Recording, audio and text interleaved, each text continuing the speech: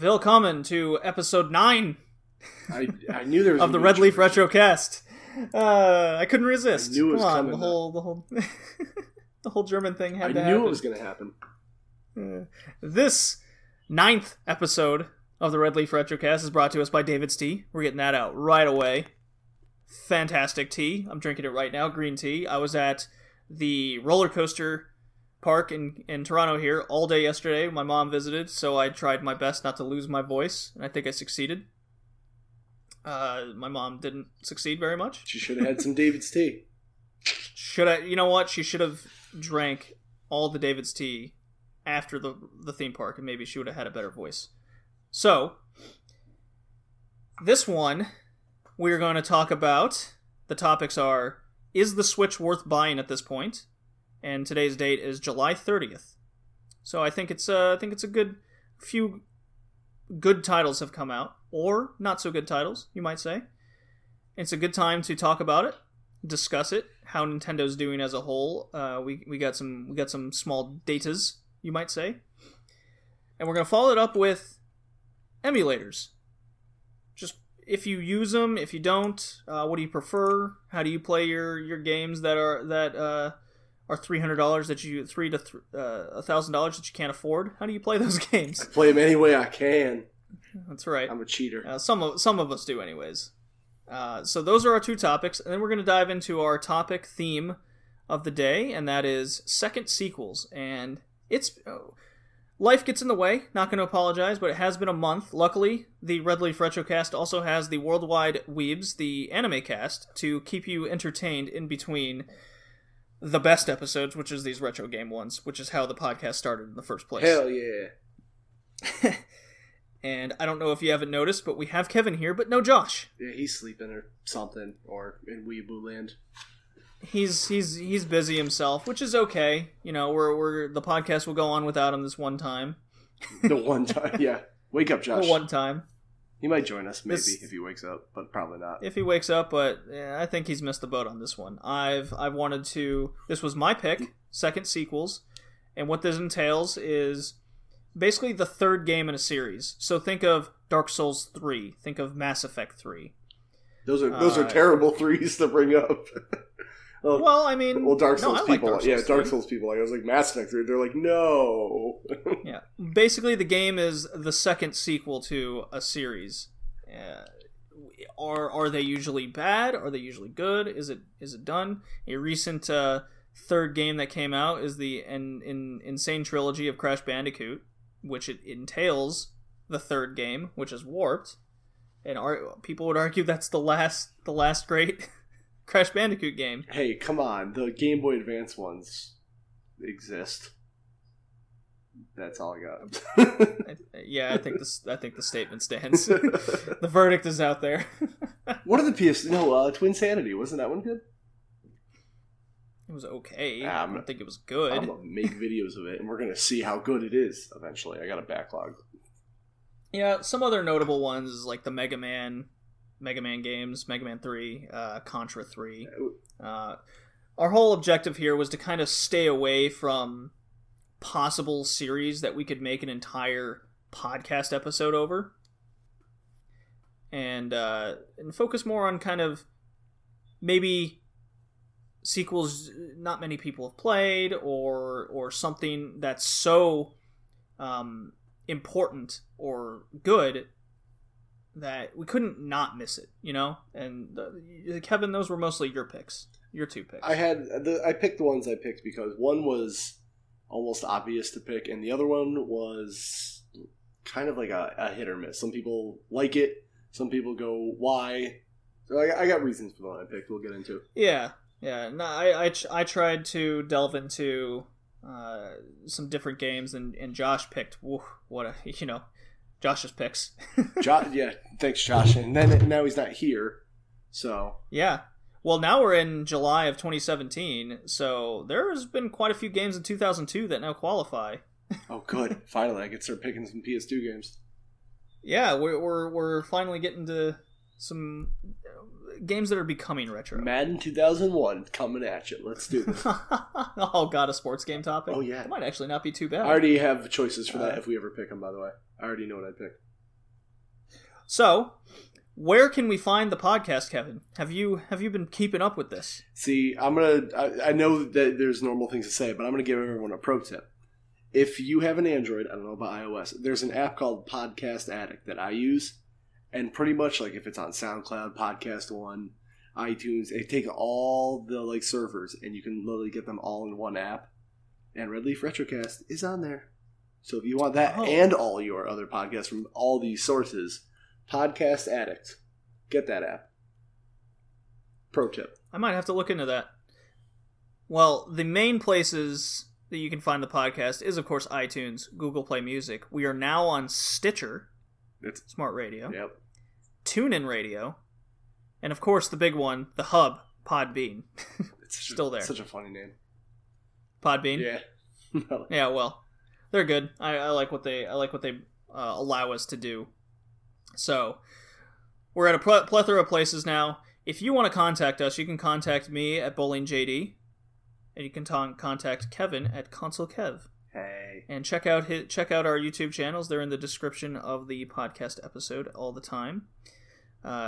If you haven't checked out the anime podcast that I do with some other friends to fill in the gaps, go check that out as well. You might learn some things. It's retro anime. We even discussed some topics. The most recent one was deep narrative in storytelling. And we discussed a anime called Two Heart from 1999. So leave it at that. Have you ever gone over my favorite anime, Cory in the House? That is not an anime. Don't lie. But don't lie to me. I know the joke going around. I'm being very serious. Oh god. No. It's retro anime. It's all anime that's before 2000 that came out. We even do have our own discussion. So. That's out there. There's some other podcasts I'd like to shout out, and that's the PNG podcast at Dayspace. It's rambunctious, all kinds of different shit going on along there. And that's Kevin, do you have any other podcasts you'd like to bring up? I have a couple. Number one is where I live. There are these guys called Second Opinion Games. They're somewhere around the Connecticut area, and I met them a couple times. Super nice podcast. It's like pretty much two guys doing the whole podcast, and they're highly ranked on iTunes all the time. And cool. The other one I want to mention is they're pretty big. They've been doing it for 10 years. It's called Video Game Outsiders. I've never seen like a big podcast that's really interactive with their community. Like you can tweet at them personally and they will answer you. You know, you can leave voicemails and they'll play them on the show. Really nice to see like a big podcast who like actually interacts with people. So those are the main two I want to get out there. Okay. Well, Kevin, what's going on in your life here? Because I've had a bad summer, and I don't want to bring the podcast negativity into this. Well, I'm not much better. I've been working anywhere between 60 to 84-hour weeks. I've had no free time playing all these games for the podcast, at least to dabble in them, which I'll give a forewarning. I've dabbled in most of them. I'm squeezing it in. I'm finally getting on like a normal work schedule. Slowly. I don't know how long it's going to last, but it's sad when a 40-hour week feels like a vacation. So, doing that, I'm kind of with you on that one. Yeah, I'm trying to. I did a couple jiu-jitsu tournaments. One went my way. One was okay, but I realized like my cardio is kind of crap, so I started doing Insanity again. It hurts every time, so that sucks. True fact. But I'm trying to get down to 220 pounds because I was hanging around at 250 for a while. And as of yesterday, it was 236. So in a month, I've lost, what's that math, 14? Not bad. Well, they say 2 pounds a week is probably ideal, the healthy way to go. Yeah. You've seemed to have gone way over that. But you probably have more pounds to lose than someone like me, who, if I lose a pound in a month, it's like, yes. Yeah. Well, because I'm really small. From wrestling, I learned a couple, some tricks and tips for cutting weight. Are we going to go sweatpants in a sauna? Oh, I do have a sauna suit. Are we going to go over other things we've been playing besides the podcast games, or should I not over stuff? Absolutely. I'd love to go over that. What have you been playing besides the podcast games? Well, for the Game of the Month Club I run, which is called Game Clubs, you could find it on the old Facebooks. We have, what was July? July we played Dead Space Extraction and Okami is our RPG of the quarter. Dead Space Extraction sucks. I played. To be fair, I played on. Is that the Wii U version of Dead Space? No, that was the Wii version. That was the rail shooter, but it was also on the PS3, which I didn't know. Oh, and if you play on the PS3 without the Move controller, like I did, it's boring. I played 2 levels. I was like, this sucks. I should have played on Wii, which is the only time I'll ever say that. And then Okami's fine. It's just like it's a really pretty game, but I feel like it's like stupid easy. So like I'm kind of just running through it. I'm using a guide because I don't have time to get lost. But it's just like it's so easy. I'm like, whatever. And I started Mega Man Zero 2, which well before you go, what platform are you playing Okami on? Oh, PS3, the HD version. Oh, okay. So I have the Wii version. I actually love the motion controls in that. It's fine on Wii, and I would have played it that way. It just there was a flash and it was like $1. I was like, it's a pretty game already. Let's make it prettier. So, Mega Man Zero 2. That game is less hard than 0-1, but still kick you in the nuts and make you cry. So, I love the Zero series. It's funny because Mega Man's always been about like using a gun and pew-pewing. Screw that. Right. Sword all the time. Just running through people, cartwheeling with a sword, cutting enemies in half. Like, the gun takes like 3 hits. I'm like, nah, fuck this. I'm almost done with that game, but I'm at the boss rush and I keep dying a lot. So, maybe I'll beat it this week. Oh, wow. What have you been up to? Well, I've been playing the piss out of some Crash Insanity trilogy. I 100%ed Crash Bandicoot on the remaster. And I don't know what everyone's talking about with the game being harder. I know the jumping's a bit different, but once you die a certain amount of times at a level, the mask comes, which it doesn't do that in the first game. No, I thought. And you can save after every level, which is like a necessity because that was like a big flaw in the original Bandicoots. Well, yeah, the only way you could save was beating a special stage. Yeah, fuck that. And some of those special stages are really hard. They really are, actually. And the other thing, I can't remember, but I believe in the special stages in the original, when you died, you're kicked out and you lose a life. While in the remaster here, you don't lose a life and you can keep going back into the special stage until you pass it. Which is... So I was never able to 100% the game as a kid, and I get this remaster, and I blew through it 100%ing it. And now I'm on Crash 2 and trying to get used to the slide jump control that's in the game. That was what they added, and that's pretty hard to go from the first to the second game. Yeah, I got that trilogy recently for my birthday, and the jumping arcs are a little different than original Crash, I've noticed. So like it takes some getting used to at first, but once you play it for like a time or two, you're fine. Oh yeah, it took me just a few levels, and I was like, oh okay, so he like lands a bit quicker, and the I guess the hitbox is rounded as opposed to square. So he like on the bridge levels, he definitely falls a lot easier, right, than in the first one. That's for sure. But luckily, there's only 2 of those levels. I mean, it's a fun trilogy. I wish I got to play more of it. I haven't really messed with Crash a whole lot in my life. Oh my god, I'm beating every level with Coco because it's so fun. Is there a difference between him and her and Crash? No, not at all. Oh, okay. Then. It's just you just get to be Coco. All right, works for me. Yeah, and then the other game I was playing is Splatoon 2, which takes us into our topic of, is a Switch worth buying? That was sneaky. Yeah. It was very sneaky. And it's, with the big release of Splatoon 2, what I was worried about, and what a lot of people were worried about, was, is there going to be a bundle for the Switch around this time? Because a lot of people are looking for a bundle at this point.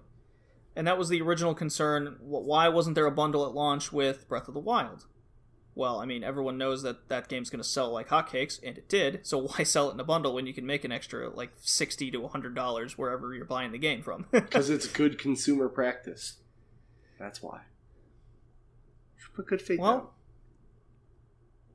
They put the good faith out with the release of Splatoon 2, and there was a bundle with Mario Kart Deluxe, actually. That's a very good bundle, especially if you didn't buy a Wii U.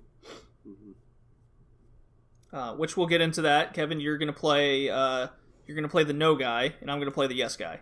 I mean, yeah, we'll get into it. We kind of hinted at each other. That's kind of the route we're taking on this topic. I'm not there yet. I'm waiting. I'm not saying it will never be worth it. I'm waiting right now. So, I'd like to run some numbers. Oh boy. With you over the Switch and how it's doing. You ready for this? Yes, sir. So, as of now, and its current pace, Nintendo is expecting to ship 10 million Nintendo Switches by the end of the year. And to put that number in perspective, they've already sold almost 3 million. And I'm taking this from an article I found on extremetech.com. Dream Tech. Extreme Tech. Oh, Extreme Tech. I thought it said Dream Tech. I'm like, no, okay. Extreme Tech. That sounds like a Chinese website if I've ever heard one. Yeah. And to put that number in perspective, the Wii U sold in its entire run 13 million consoles. So not even a year will go by, and it looks like the Switch is basically going to hit the Wii U's number. That's good. That's very good for Nintendo. That means they're doing something right.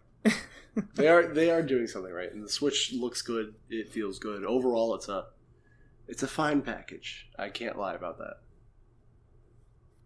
It's crazy. I'm quite enjoying the Switch. I don't regret buying it for 1 second. My mom was visiting because I've been having a hard time summer. It's been a bad time, and yeah, my mom came, and I was very happy to get a hug from her. So it's been a rough time. You're like, hey mom, have you played my Switch yet? I got Splatoon. Well, we were just kind of chilling. I was done working for the day, and I popped up Splatoon 2, and she was having so much fun. She played it a bit. I played it a bit. She wasn't any good at it, but she didn't care. It was fun. She liked using all the weapon. Her favorite weapon in Splatoon 2, I refer to it as the pop gun. All it does is fire in a straight line, a load of paint, and then it explodes. And she was making the jokes, it's like a dude ejaculating paint. Your mom sounds cool. And she goes, I can't wait to get a guy in the face and kill him with my paint ejaculation. I go, Mom, are you kidding me? I've been through some shit, kid. All right, let me have this. It was so funny. She had no interest in winning for the team. All she wanted to do was kill someone with the pop gun. And meanwhile, my weapon of choice was just a bucket in which you just throw paint at people, and you can just see people's reactions. I finally tried out the in-game speak app that Nintendo's using. Stop that! Don't do it ever again. It's fine. It cuts in and out a lot. It's an app. It's bad. If you have an older phone, your phone's gonna crash with that app all the time. It's very finicky. It's not a good product, but when it did work, it was quite funny to hear people's reactions. So can we, while you're on the voice thing, there's my first big issue with the Switch is that whole setup for the headset. Number one is just why. I can't figure that one out. Why they decided to do that, and two, I heard a rumor that there isn't enough RAM in the Switch because it was a handheld to make that work. You can't do voice chat through it. Wouldn't that be something you could think about, at all? I don't know. With today's technology, I can definitely see why they chose to save some space and with the RAM limitations, why they went that route. Which is fine. It's just you can't have your phone go to sleep, which is silly. No, and that happened to me constantly. Which is I can understand all this thing. If they want to do the phone app thing, I was at the point where I was like, okay, if I can run the phone app and just plug headphones or a Bluetooth headset on and have this running, I could see it working. But they made it it's those little stupid Nintendo moves. It's what you mean I can't put my phone to sleep? Or don't check your messages or do anything else, and it's just the app's done. So you might as well use Discord or something. When I'm playing with a few friends, I've been using Discord. Yeah, too. That we don't have to hear little to kids communicate with them. Yeah, no, they're a couple college friends, one high school friend. That also entails them having Switches, but only a few do. Yeah. The other numbers that I want to lay out, and this is probably the best one. This is from BusinessInsider.com. This is the one I find most fascinating. Okay? Mm-hmm. In the first quarter of release, and that entails the Wii, Wii U, and Switch, I got the comparison on all of them,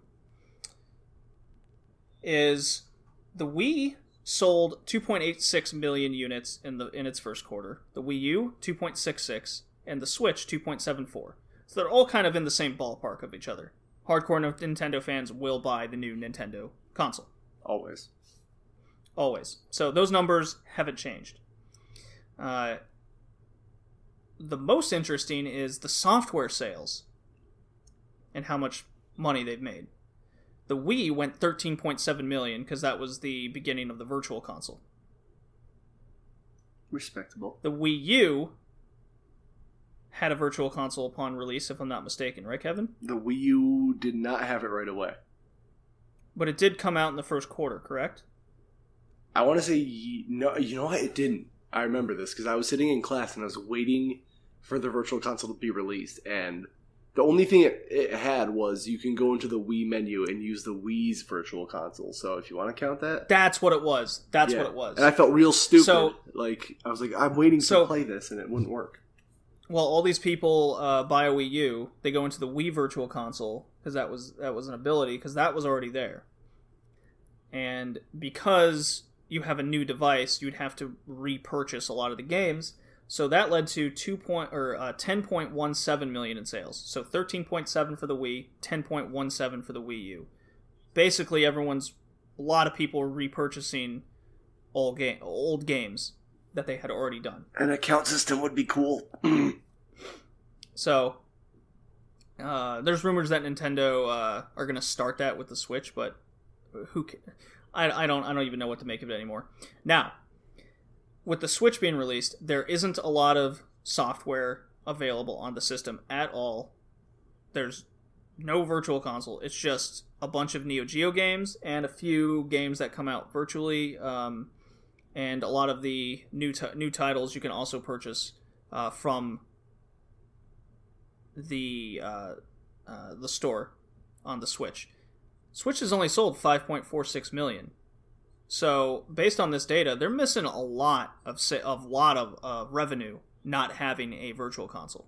Which is sad, because that's like... I know everyone's like, oh, you could emulate it, you could do whatever, but like, it's nice to actually like have it and kind of own it in a way, whether your stance on digitals or not. But at the same time, I'm like, if Nintendo doesn't give me an account and I have to buy Mario Brothers for the 4th time, like, I just don't want to do it either, you know? Hey, I mean, the numbers don't lie. They're missing out on sales. The hardware's doing well, but the pace in which the hardware's selling and their production ability looks like it's going to blow the Wii U out of the water, and it won't even be close. It's almost at Wii levels of sales, and the Wii was a freak when it came out in sales. It was the best-selling console of its generation. It was the most successful dust collector ever. I mean, I still play the Wii. No, but I'm saying, like, most people that bought it, like, bought the Wii, it was like, oh, Wii Sports is real fun, and then they never used it again, you know? Oh, well, yeah, and that's one major difference we've seen between the Wii and the Switch, is the Switch, you have a lot of hardcore fans coming back to this console. Good. That's what Nintendo needs. And that's exactly what Nintendo needed. So those are the numbers. Now let's go into the real thing. I'd like to... Is a Switch worth buying? Now, Kevin, we'll start with you. The major games that have come out for the Switch is Breath of the Wild Zelda. On Wii U. ARMS. Yeah. Mario Kart Deluxe. Also on Wii U. And Splatoon 2. Splatoon with a couple more features. Sure. I mean, I'm not saying it's a bad game. I'm just like, I don't know, I'm not in a rush to really play either. Because like from everything I've seen, I have not played it. It just looks like more Splatoon, which isn't a bad thing. I'm just like, I've experienced that before kind of thing, you know? The comparison I make with Splatoon 2 is Mario Galaxy 2. Yeah, so that's the thing. It's very similar. I don't feel like it's enough of a new experience right now for me, and I'm a little upset at like things I've seen in Splatoon 2 that are like some quality of life improvements. Like you have to back out to go switch your weapon. Like why? Just let me do it in that menu. Well, there is a quicker interface. Yeah, but yeah, you do have to go to that menu. Or like if you want to play a horde mode, you can only go at certain times for some reason. Yeah, there's some weird things. I have definitely been playing more of the online than I did with the first Splatoon. Right. But that has a lot to do with the portable aspect. And the single player story mode is basically exactly the same as the first one. With the funny boss battle, you know, you get your linear levels to throw paint around, kill some dudes, and then a quirky little boss battle at the end. Again, not necessarily a bad thing. I'm sure people wanted a more in-depth story for the single player, right? But it is more of the same. Do I regret buying Splatoon 2? Absolutely not. Oh no, I'd tell you to buy Splatoon 2 any day. It's just, I don't know, I'm not there yet. I need just something else from the system, and I think that something else will be Mario Odyssey, provided it's the way I want and not Mario 3D World. Because the thing that sucked about Mario 3D World is like they were just like random blotches of land floating in the sky, and like nothing felt connected. You know, so like I kind of want like a Mario 64 experience, which it seems like it's gonna be. That seems exactly like it's gonna be go that route. So I'm kind of excited for that if it comes out the way I want. It'll be Mario Odyssey, but like beyond that, I think the Rabbids game I want to play. You know what? I think I'm totally with you on that. Yeah, it's XCOM. I don't know why I want it. It's XCOM. That's why. But I need it in my life. It's literally Mario XCOM. Like I want that. So like I have those two games I want, but like the main thing that just bothers me, and I said it before, is like I want an account system because like I don't mind buying things digitally, but I need to know like anything I buy is backed up. Like I lost my Smash Brothers DLC because I had to replace my 3DS. So it's just like, yep, sucks to be you, guy. Like, and I can call Nintendo. They're like, well, how do we know you purchased it? I'm like, maybe if you had a fucking account, I could tell you. So I don't know. It's just those. It's little Nintendo things to fix, but they also need, and then it's going to be rough because they don't have the horsepower to put a lot of third party things on there. But like you need a mix of first and third parties to sell a system. Like, well, I mean, that's kind of detracting from where we're going right now. Yeah, I'm gonna roll it back. I mean, the third party's gonna. I mean, what's on the plate for the Switch is 2018 is when third parties come in. Yeah, and the first party is this year right now in the present for is a Switch worth buying? So, Kevin, you make the joke, you make a certain joke about why you haven't personally bought a Switch yet. What is that? Games be expensive? There's that one. Which one are you looking for? Well, you got a few. So one example is like Binding of Isaac is how much on a Switch? I think it's like it's like 40. That's a little indie game. I get you're getting a cartridge and you have a physical copy of it, but like it's 15 on PSN. Like, do I really want to pay that extra money for a game that's been out for a long time? Like, or you can get it on a Steam sale or something. And honestly, a game like Binding of Isaac isn't something I'd want to keep a cartridge for because like it's something you pick up, play quick. Like, I'd rather have it downloaded just to take a break from Zelda or something. Mm-hmm. Or like Street Fighter 2. Like, first of all, I don't see why anyone was super hyped about Ultra Street Fighter 2. It's Street Fighter 2 again. It's on literally everything. And fighting game community, man. Which is fine, but it already came out on 360 and PS3. It's like a 5-year-old game, and they're selling it for $40. I bought it for $10.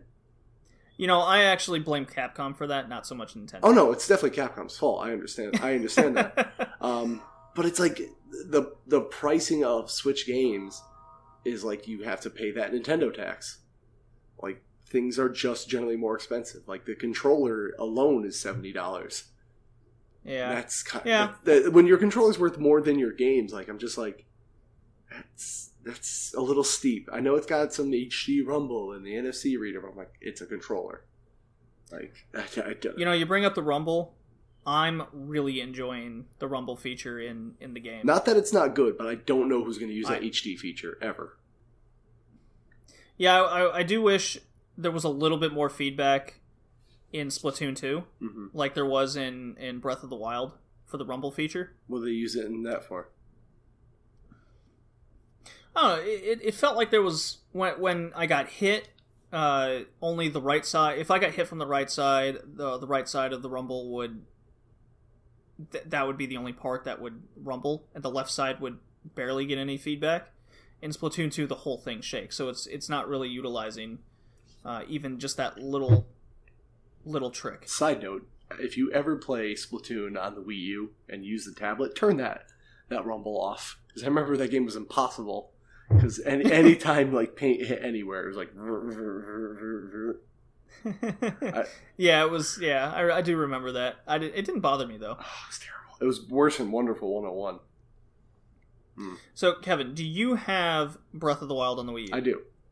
I got it July 9th. Why? Because why do I have to buy a $300 system to play a Zelda game? It's the Switch version is a port of the Wii U one anyway, so I'm not missing anything. No, actually, the Wii U is a port of the Switch version. I will totally debate you on this because I know for a fact it's a Wii U. The Switch one's the Wii U port.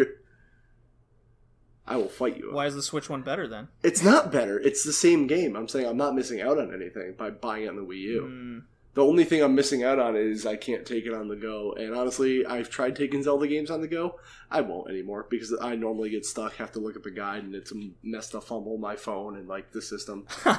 So like I don't know. I just need a solid killer app for the Switch for me to buy it, and not a port of an older game. Like people are losing their shit over Skyrim on Switch, and I cannot figure that one out. Like it's cool to bring Skyrim's popular. It's I'm the same boat with you on that. I don't know why people are hyped about a game that's X amount of years old. It's fine, and Skyrim can be popular, but it's vanilla Skyrim. Like it's not even like the remastered. And everyone's like, "But Zelda mods." I'm like, "Cool, Malibu Stacy got a new hat. I got it, but it's Skyrim. Like it's been out for 6 years almost. It should, and it's going to be $60, I'm sure, right? $80 in Canada. Great, you're selling me more. I'm just waiting for like any system. I didn't even buy a PS4 at launch because there were so many remasters and like the same things being churned out. So I'm just waiting for like Metroid's coming out eventually. Then I'll probably definitely get one if I don't have one by then. I would like a proper Star Fox. Not Zero. Actually, you know what? Let me rephrase that. Not Star Fox 64 again. Right. Like ever since. Which was Star Fox again. Yeah, exactly. I just want Nintendo to like take things I love and make new games for them. Backed up by, I don't need like a port of something on PS4, but like, let Namco make something new. Who else is buying them? I don't know. Just give me things they can only get on Switch, Okay. So you want more exclusive, basically. Yeah, that's what sells not the anything, system. and not any more ports. Yeah, I mean, you could have some, but I don't want the number to overflow original content. So you're one of the few people that has a Wii U. I have one as well. I'm one of the 4. Yep. Yeah. So if you have a Wii U right now, and you don't have the disposable income to justify a $300 purchase or $4 or $5, depending where you live, to be my own devil's advocate, no, I don't think a Switch is worth it right now. I think in time, it will be, just like you mentioned with the PS4. The PS3 was so good and had so many games, and the PS4 had the same games. And a lot of people bought a PS3, so the PS4 was just remastering and putting out those same games. Does that justify buying the new console? No. And the fact that PlayStation immediately hits the market with a new model 1 or 2 years after launch, why bother? Yeah. So there was that. That's a great comparison and a great example of why you shouldn't buy one. Yeah. And luckily, I made the decision, and I did save previously to the Switch coming out with the anticipation that Breath of the Wild is going to be the launch game. I'm going to play the crap out of that. That's going to be a major reasoning to buy a Switch, to make the transition, you might say. Make the Switch. Make the Switch. I wasn't going to do it. I but had to. It was there. You did it for me. Yeah. Yeah. Make the Switch to the Switch, and then over time I could build the library. But that, of course, I had to save and have the disposable income to do it. If I didn't have it, would I have gone out of my way to justify the Switch purchase? No. I in fact would have done your route, Kevin, of just buying Breath of the Wild on the Wii U and call it good. Especially with the fact that I already had Mario Kart 8 and I already had Splatoon. And they're not Mario Kart 8 is just, or Deluxe is just 8 with the DLC and a couple more tracks, and Splatoon 2 is the Mario Galaxy 2 of the game. It's more of the same, with a few more mechanics and fleshed out. I'm not saying they're bad games. I'm just saying if you already have those and you've already dived into the Wii U as a gamer, then no, at this point, it's not worth it. But a lot of people didn't buy a Wii U. Period. Right. That's a fact. Which is 13 million. Only 13 million people worldwide bought one. And that's kind of why I justify like some of the remasters for Mario Kart and Pokken and stuff coming to Switch, because again, not a lot of people bought a Wii U. So I get it. It's just for me right now, I am one of the few that bought a Wii U, so I personally am not sold. I'm fine with porting things over for the people that were like, wait, there was an 8th Mario Kart on this Wii U thing? What's that, you know? Oh, exactly. So getting into where I wanted to go is, due to the fact that the Wii U didn't sell as well as Nintendo wanted. It sold well enough for them to not like go bankrupt or anything. You know, it didn't go full Sega Saturn on them. It went like Sega CD on them, though. A little bit. Luckily, Nintendo has a good history with selling consoles, so they didn't really have to. I mean, the Wii kind of saved them for a good 15 years. Yeah. You know, and including the Switch selling well now. Now they're golden. They're golden streak. So we can definitely probably expect Smash ported over, Smash Wii U. It'll be Smash Deluxe. I imagine what it'd be called. I'm glad they stopped doing like Switch for Smash, like name it after their like system or something. Right. Oh. I do like that they brought Mario Kart over immediately, but the bummer is that's probably going to be the only Mario Kart we're going to get for the Switch. Which might be the same fate for Smash Brothers too. Yeah, exactly. Which would really suck. That makes me disappointed, but luckily it looks like the Switch is going to pump out a lot of other games. I mean, I hope. It's just the problem is the controllers it comes with, those little Joy-Cons. They're not. I love them. They're fine, but like your thumb doesn't naturally move in that little up and down motion. It needs an arc. So like having the sticks directly like over and under buttons is kind of weird when I held it, at least. And I don't see like a lot of companies like utilizing them for like obviously to play 2-player, because you're missing another analog stick, another set of shoulder buttons, and like the placement of that stick is weird.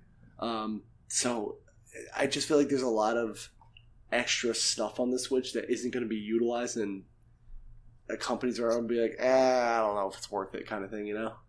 Like that's why I don't know. Namco it looks would be like the guys. It looks like because the Switch is portable. Mm-hmm. It looks like if there's going to be a multiplayer game, such as with Mario Kart, the amount of buttons on the controller. Let's take a single Joy-Con. The amount of buttons needed are there. Yeah, and you can make games with less controls. You don't have to have and even some of the games on the podcast didn't use all the buttons on a controller, which maybe they should have. Right, but you can make a game port with less buttons, but is a developer going to take the time to do that? I think they will, especially with how the Switch is selling, and any game that gets put on the Switch is selling really well. Take ARMS for an example. A game that I think is a pick up and play, and you play for maybe an hour with a friend, and you've pretty much played the whole game. A lot of people like it. It has sold at this point 1.18 million copies of the game. That's insane for a game that's not like it's not up to the par as Zelda or Splatoon. I want to see the attachment rate for ARMS though. I want to see how many people kept it. Because I heard a lot of people going, yeah, ARMS is fun, but if I'm playing by myself, this is kind of lame. So that's the thing. I don't see it going to be a long-lasting game, but fuck, it sold well. It did sell well. Everything's selling well on the Switch. So you could say ARMS has legs. Easiest joke ever. I think everyone's used it, so I'm late to that. But this is what you come here for. Yeah, dad jokes. I don't know. I see potential in the Switch. I really do. There's just like little things about it that make me not want it. Like I want an account. I don't want my games to be overpriced because they're new ports. I hate the Joy-Cons, and I just want a cheaper, normal controller to use.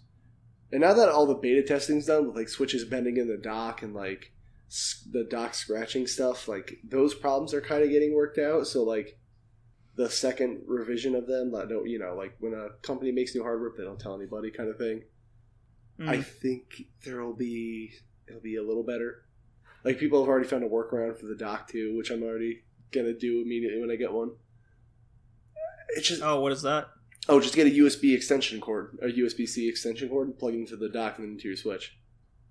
That way you never have to actually put it in the dock. So I like that little novelty, but I treat my stuff well. Yeah. So I mean, I do too, but I don't slam it in. I've been over to a friend. He it looks like he throws the Switch into the dock. I go, well, that's why your fucking Switch is scratched. Dude, look what you do to it. Dude, my buddy's bent. I thought that was like one guy from Polygon who did that. His is bent. His Switch is actually bent from the dock, and I was just like, oh man. I don't know. I think it's 50-50. I know people overheat their Switches, and that's what bent it. But like that dock doesn't have a lot of ventilation either. No. And then so I got into a fight with my buddy. He's like, "Well, they tried to keep a slim design, so I'm like, okay, it doesn't cost a lot to put holes on the thing." And then I was talking about how the screen scratches. Like, and look, if there was more space for it to breathe, it wouldn't be up against the side, and then it wouldn't scratch the screen. Like, it's those little Nintendo things that like are just huge oversights. Yeah, so maybe I don't see. I mean, Nintendo doesn't do a lot of console revisions. Maybe they'll do one with this one a year from now. Every time Nintendo makes a console revision, though, like a major one, it is always worse. Like, look at the NES to the NES, 2. They took away composite. Like, now you only had RF. Right. You take the Super Nintendo to the Super Nintendo Junior, where, I think it lost, the ability to do any kind of RGB input, which you gotta be into, obviously, to get. Right. Wii to Wii Mini. No internet at all, guys. Suck it, nerds. It's so I hope they don't make a Switch and they're like, we made a Switch Mini. It's as big as an iPhone. Good luck. That would be oh boy. I will say that is the other thing with the Switch I can't do is I don't see me taking that portably anywhere. It's too big. It's not as big as you think. That's for sure. Oh, I held one. I got to play with it. The tablet itself is fine, but you throw Joy-Cons on it. Now I can't carry that in a bag. So what I do is to protect it and not ruin the Joy-Cons in any way, I take the Joy-Cons off. Mm-hmm. I keep the tablet separate, and then I just throw the Joy-Cons at the bottom of the bag. See, I'm afraid something getting crushed or scratched or something. I just wish it had some kind of even if it was a cheap little iPad kind of cover that I could fold on the back. or something. I wish I had that. I mean, they sell things like that. Yeah. So I guess. So ultimately, you're not sold yet, Nope. Kevin, but you think you will be. I will be eventually. Much like the PS4? Yeah, that once the what was my killer? I mean, I'm a Killzone fan, and Shadowfall didn't even get me. I think I bought it. I really want it when Uncharted 4 got announced. I was like, there we go. This is it. That's what did it for me too. And there was enough of a library built up at that point as well. And my opinion is, if you have a Wii U, you might want to wait until Odyssey comes out, Mario. If you don't have a Wii U, I think the Switch is totally worth it right now for what games are available. So yeah, I wait it out, see if you want it. I don't know. I'm not there yet. Once something cool comes out. Metroid 5. Not Prime 5, just 5. So, our next topic is emulators. Use them. That's all I got. That was the whole topic. End of the show. No, emulators are a sketchy subject that people, especially in the retro gaming community, people treat emulators like you're killing children. And I never really got that because, as we all know, cartridge games are kind of crazy expensive. Especially right now. Yeah, they're getting pretty bad now. I actually went to my local shop, and they said everything's going up right now when it comes to cartridges because of the NES Classic. It, spiked people's memories, and now they want to play all their old games. So you already had people who are already nostalgic, but now you have more people who got an NES Classic or heard about it, and they're just like, man, I kind of want to go play those. So, everything's skyrocketing right now, around here at least. Especially the games that were on the NES Classic. Yeah. So, around January last year, I think I've said it before, I sold all my cartridge games. And I took a break, and I was like, you know what, maybe I want a couple. And then immediately I was like, no, I can't do this. I was reminded of the prices. And now, which I can never understand, because there's an easy, free way to play most of those games.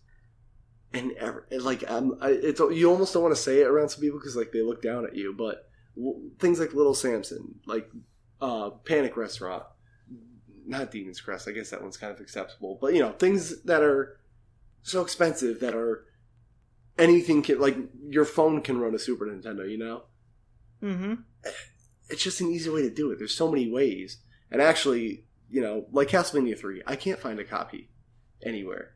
So my options are eBay, buy it on the Wii U Virtual Console or 3DS, or what we're going to talk about for our topic, I actually bought a little Bluetooth controller for my phone and played it at break or on break at work. It's just there's so many ways to access these really good classics. I feel like people are ignoring for the sole purpose of to raise their retro gaming EP-ness. Mm-hmm. I don't know. Are you getting a little bit of that at all? No, they kind of see it as I have the actual console and cart, therefore they get this elitist attitude. Right. And it gets irritating because do I want to buy a TurboGrafx CD? That thing's shit. And also, most of them don't work. Yeah, it doesn't work. So why would and then the games are expensive too. Okay, or I can say, you know what? I have a PC Engine.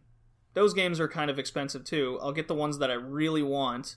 I won't go over, because I have a personal limit on how much I'll pay for a retro game. But a game like Super Air Zonk on the Turbo CD, I can get on the Virtual Console for $4. Which is worth it. And I know that's going to work. Yeah. I think the limit is really, for most people, accessibly. Once you hit N64 and PS1 era, once things start getting 3D, emulation gets a little weird, depending on what you can run. Right, yeah, that's where it gets a little tricky, and we'll because a lot of these games I did have to play on an emulator, right, or I got on the Virtual Console. Yeah, and it's those again, almost anything can run it, but luckily, it just coincidentally, I guess fate works in some ways, that the price points are really high up to the 16-bit era. You got your PS1 and N64 games that are out there, like any system, but luckily the games that are most accessible happen to be like 8 and 16-bit. So like people have the ability. It's just like I just can't understand the mentality of like I have to have a little Samson. I want to play it. Why don't you just emulate it for free? Don't you speak to me with your whore mouth ever again? You know. So I have my own personal like emulation rule. Yeah. What I like doing is, and we'll get into devices and whatnot that we prefer using, because everyone emulates different. I've tried the phone emulation before. I hate it because there's no controller. Well, again, you can get a little Bluetooth one. You can, but even just on the phone in general, I just don't like it. Right. Because phones aren't meant to play games in the first place. But if it can run Mario Brothers, it will. It's a rule of life, essentially. So what I like doing is I like using my emulation device of choice to demo a game. Kind of like what we do here on the podcast. We play a bit of the game, and if I really like it, I will go out and buy it in some form or fashion. If I know I'm going to like it, I will immediately go to the Virtual Console if it's available on there and buy it that way. And in the collector in me, then I'll get the cartridge down the line at some point if I see it. See, we're very similar on our morals for this, but you're taking an extra step where I'm a cheap bastard. So my rules are: I look up number one, the cartridge and how much it costs. The game to game, I'll debate what's allowed or not in my mind. You know, like Vice Project Doom. If I see it for $20, I'll buy it. But if I see Mario Brothers Duck Hunt for like $10, I'm like, you can go to hell. No, step number two that I take is there a legal digital re-release of it somewhere? Or a physical re-release, which is almost never. Like, well, you get Wild Guns on PS4. But like, Castlevania 3 again. Okay, I can't find a cartridge. eBay, $35. No, don't want to pay that. And it's on the 3DS and Wii U. So I'll tend to purchase it and play it there. And then if I actually play it on there, it's a different story. Like, okay, I bought on the Wii U. I've legally given Nintendo my money for owning, quote, this. Because that shows you support the release. You support them keeping old games alive and like not letting them just fall to obscurity. So, and then now that I've legally purchased it from them in some way, now I feel I have the freedom to do what I want. I'll play it on my computer, my Wii U, my 3DS, my GPD XD over there, which we'll talk about. Like, now I'm free. I bought it from you. And then third option is, let's use Panic Restaurant because I can't think of anything else, is, okay, not viable to buy. Not on Virtual Console. Third option is, fuck you, I'm going to emulate it now. Yeah, there's even a lot of debate in the anime community with how you watch anime. Really? Like that. Oh, yeah. If there's no legal stream of it. Pirate Bay, motherfucker. Say again? Pirate Bay, motherfucker. Well, I live in Canada, and internet companies shut you off if you use Pirate Bay. Really? But, Scum. Yeah, oh yeah. Canada's bad. I'll pirate it for you, and then I'll send it to you. So, there's similar mindsets of pirating or emulating in different communities. I use anime as an example because we actually had a piracy episode of anime near the beginning of the podcast. So, let's get into our devices. What do you say? Yes, sir. All right. You recently, and you mentioned it in the last podcast, your new device. Yeah, my baby over there. And it's really cool. I wish we had a video podcast going to show it off. So it's this little device. It looks like a 3DS XL. It's an Android tablet, in quotes, instead of having a bottom screen on the touchscreen, it's a gamepad controller. So you have two actual analog sticks, an L3 and R3 button, your 4 face buttons, and a D-pad, along with 4 shoulder buttons on the back. I like that thing because it is a dedicated device for gaming. You know, yeah, it's a tablet, but it's got a purpose. And I like dedicated gaming machines. That's why I'm not a PC gamer. I like that thing. It's just because I don't really get into 3D with emulation because it gets all janky. It's got a lot of extra buttons. That's one of my main devices. My other is my laptop because while I don't have the carts and I have a system to play things, I can hook an HDMI cord right to it and just feel like I'm playing, NES, Super Nintendo, and I can pick whatever USB controller I want. Right. I actually recently just beat Metal Storm with a PS4 controller because I can't afford Metal Storm normally. And I'm a save scummer, which is my other favorite part of emulation because old games are bullshit. You're just not meant to beat some of them ever. But technology. Oh yeah, we'll get into a game that I'm gonna call you a bitch ass for. I don't care. Do it. And it's just, I don't know. Like, emulation gives me the ability to beat games that otherwise I would never beat.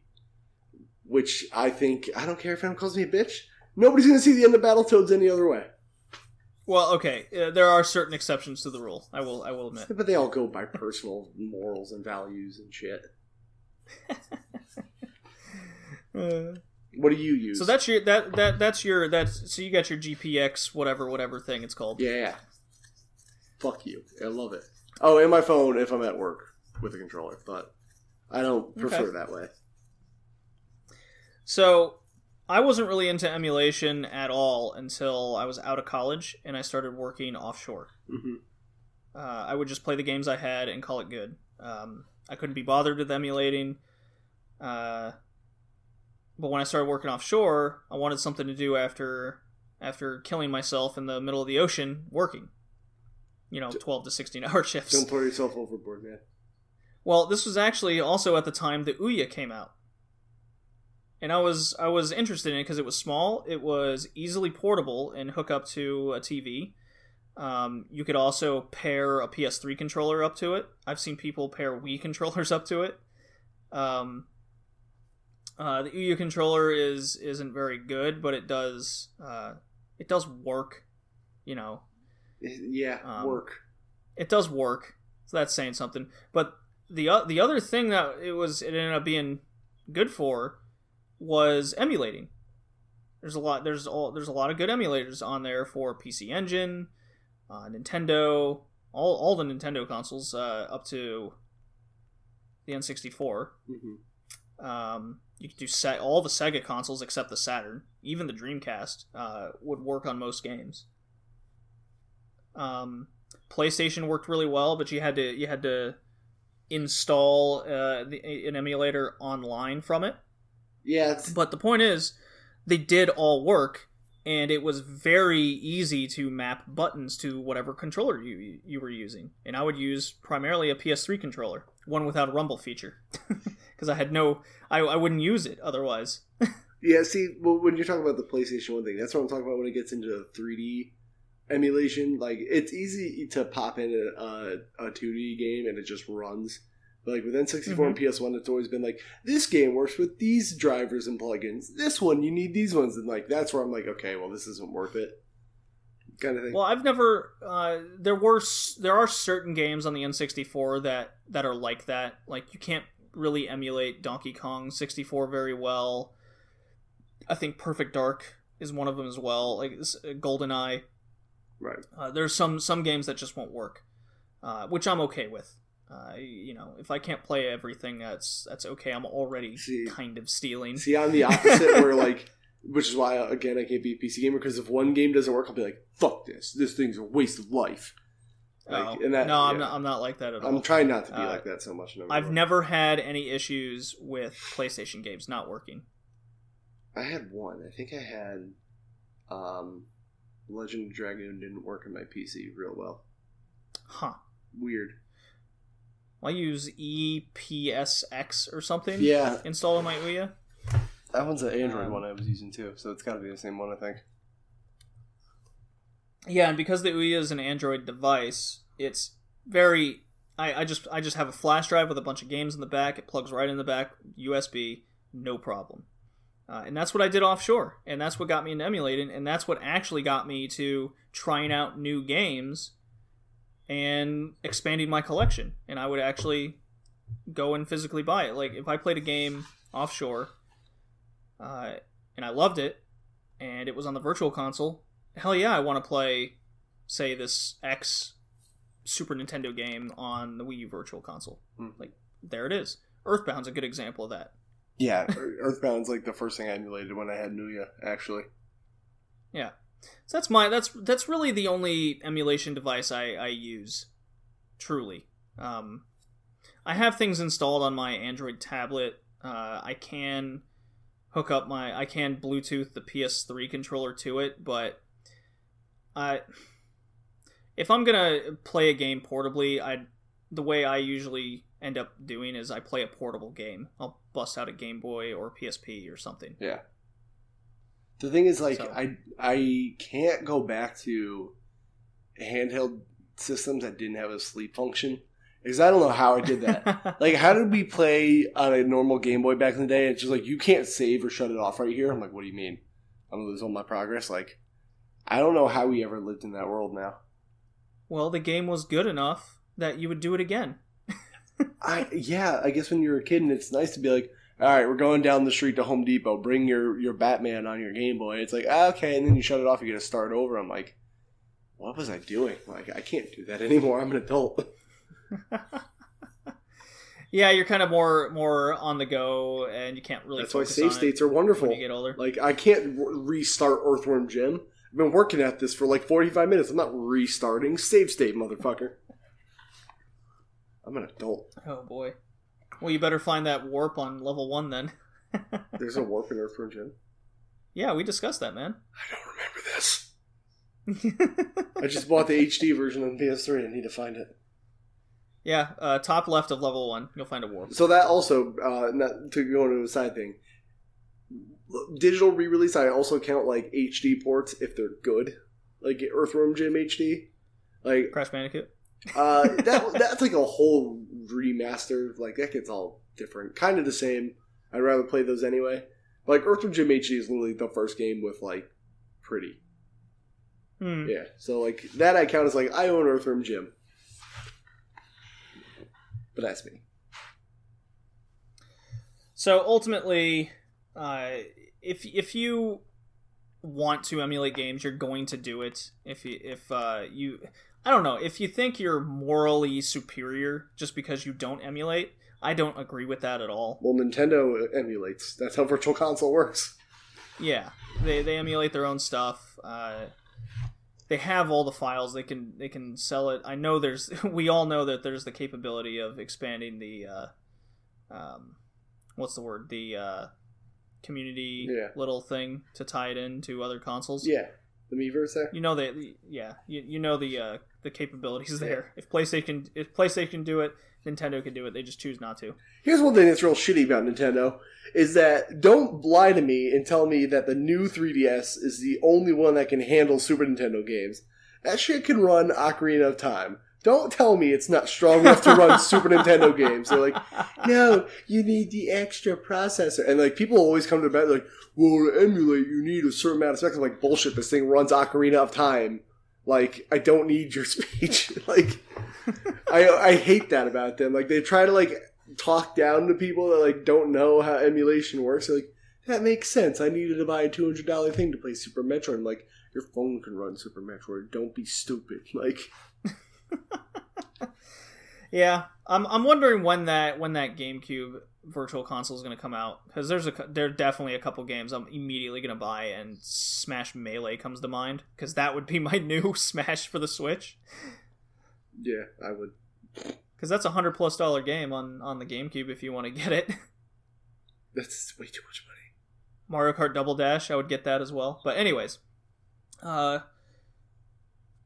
did you emulate any games for the podcast games that we're gonna discuss? All of them. Well, yeah, pretty much all, actually. I did 2 of them. I had to. I couldn't find these. They're too expensive. Most of them. We'll get there. Well, I bought a couple for the podcast because I knew I was gonna like them. And then a couple I wasn't sure, so I did the emulator, and I'm gonna buy them anyways. So this was actually a really good slew of games, I feel. So is this our sneaky transition? This is the transition. Nice. Yeah, nice indeed. So, second sequels. Here we go. So let me just write this down. Topic 104. Excellent. So, we're just going to go in order of us picking the games. So we'll go my 2, then Josh's 2, and then we'll finish out with your 2, since they're a bit more famous. Yeah, I am? Well, what's that count? The games are. Oh, I thought you meant me. I was like, I am. Yeah. I'm a big deal. So our first game we're gonna talk about is my first pick, and it was Siphon Filter 3 on the Sony PlayStation. Yeah. And due to the fact that these are the third games in series, they came out much later. Such as this one came out in 2001 in November, so it barely it barely counts as a qualified. PS1 game. Published by Sony Computer Entertainment, as you do. Mm-hmm. Developed by SCE Bend Studio. Who? Yes, exactly. Oh wait, Who indeed? I know those guys made Uncharted Golden Abyss. Did they now? Yeah, I remember that now. Well, they made all the Siphon Filter games. Oh, alright then. They made Resistance Retribution on the PlayStation Portable. Mm. And yes, you're right, Uncharted Golden Abyss on the Vita. Yeah. And they're actually the ones making Days Gone, the crazy zombie game that's coming I out. thought that was an indie game. Well, it's being developed by these guys. Oh, maybe I'm thinking 7 Days to Die. Never mind. They all sound the same.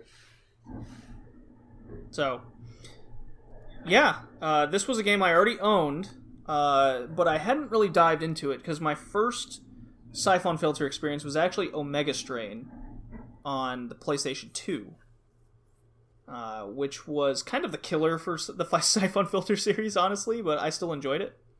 It's a third-person action game where you're the main character, Gabriel Logan. Such a bro name. Oh, is this guy bro or what? Yeah, he is. Oh, man. Gabriel Brogan, if you will. Yeah, Gabriel Brogan. Fun fact, it's the last first-party non-sports game released on the Sony PlayStation. What a specific thing. Yeah. Well, I mean, sports games are usually the last thing to come out on a console, and this was the last one that wasn't a sports game. And you get a lot of your shovelware kind of games as well, but... Yeah, Just Dance 2001. Right. I wish. Shit, they're still making Just Dance games for the Wii U. Don't remind me. They're making it for the Wii as well. The normal Wii. Yeah.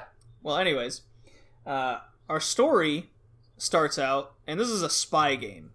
Kind of a James Bondy type of thing, or even better, a James Bourne kind of game. I was going to say, it reminds me more of Bourne than James Bond. Yeah. It's pretty cool. Gabriel Brogan here. Yeah.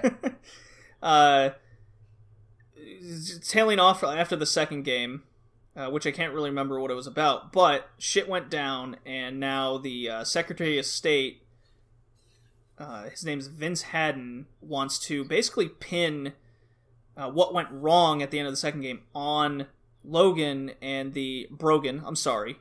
It's going to keep happening. And the agency he represents, and it just wants to get, all the things pinned on Brogan here, and but it kind of ignores that after that cutscene and goes immediately into this Chinese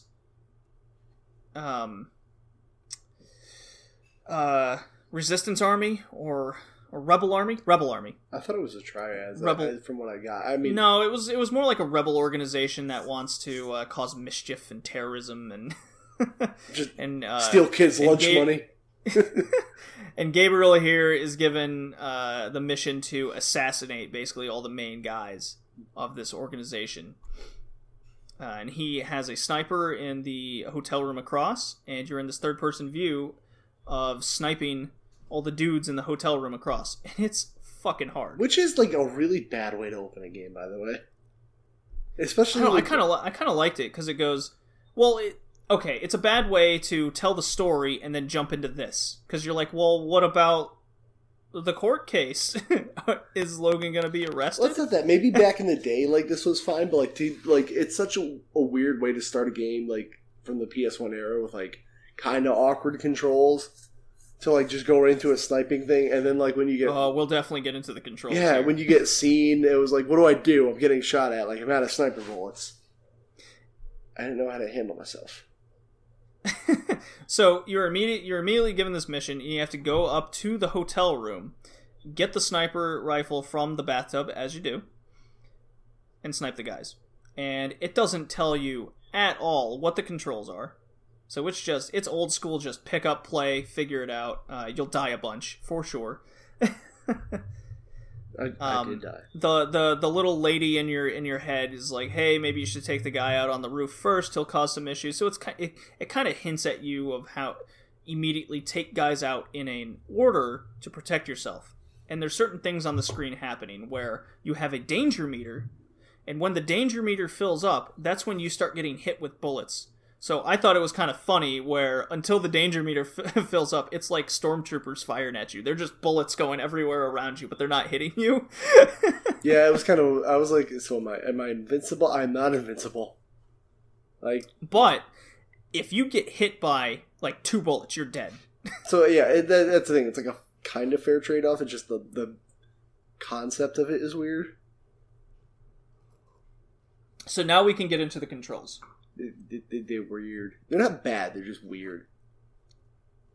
I would agree with that statement because I've already played it for the YouTube channel. Right.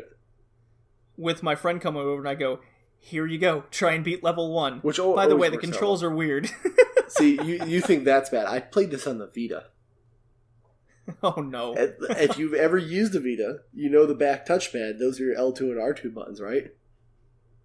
Yeah. They don't work that well. No, they don't. So, like, trying to strafe in this game on the Vita, and I have a case on mine, so, like, I have to, like, put my fingers under some spot and, like, rub the clit a certain way before it gets, like, moist and wants me to do what I want it to do. And then, when I go play Siphon Filter, I do the same move. The right analog stick also functions as the strafe, so you don't have to use L2 and R2. Which is almost worse. Oh, like, it's... I don't know. Because the character kind of doesn't... He doesn't exactly go left and right. No, he goes if you use the right analog stick. He goes at, like, an angle. Yeah, it was kind of weird. I found myself not strafing too much, honestly. But, like, it's almost a necessity in, like, third-person and first-person games. For me. I don't know. I played Doom with the strafe button a lot. Well, yeah. So... After you get a handle on the controls, I think it was triangle was to actually shoot. No, triangle was the action button. Mm-hmm.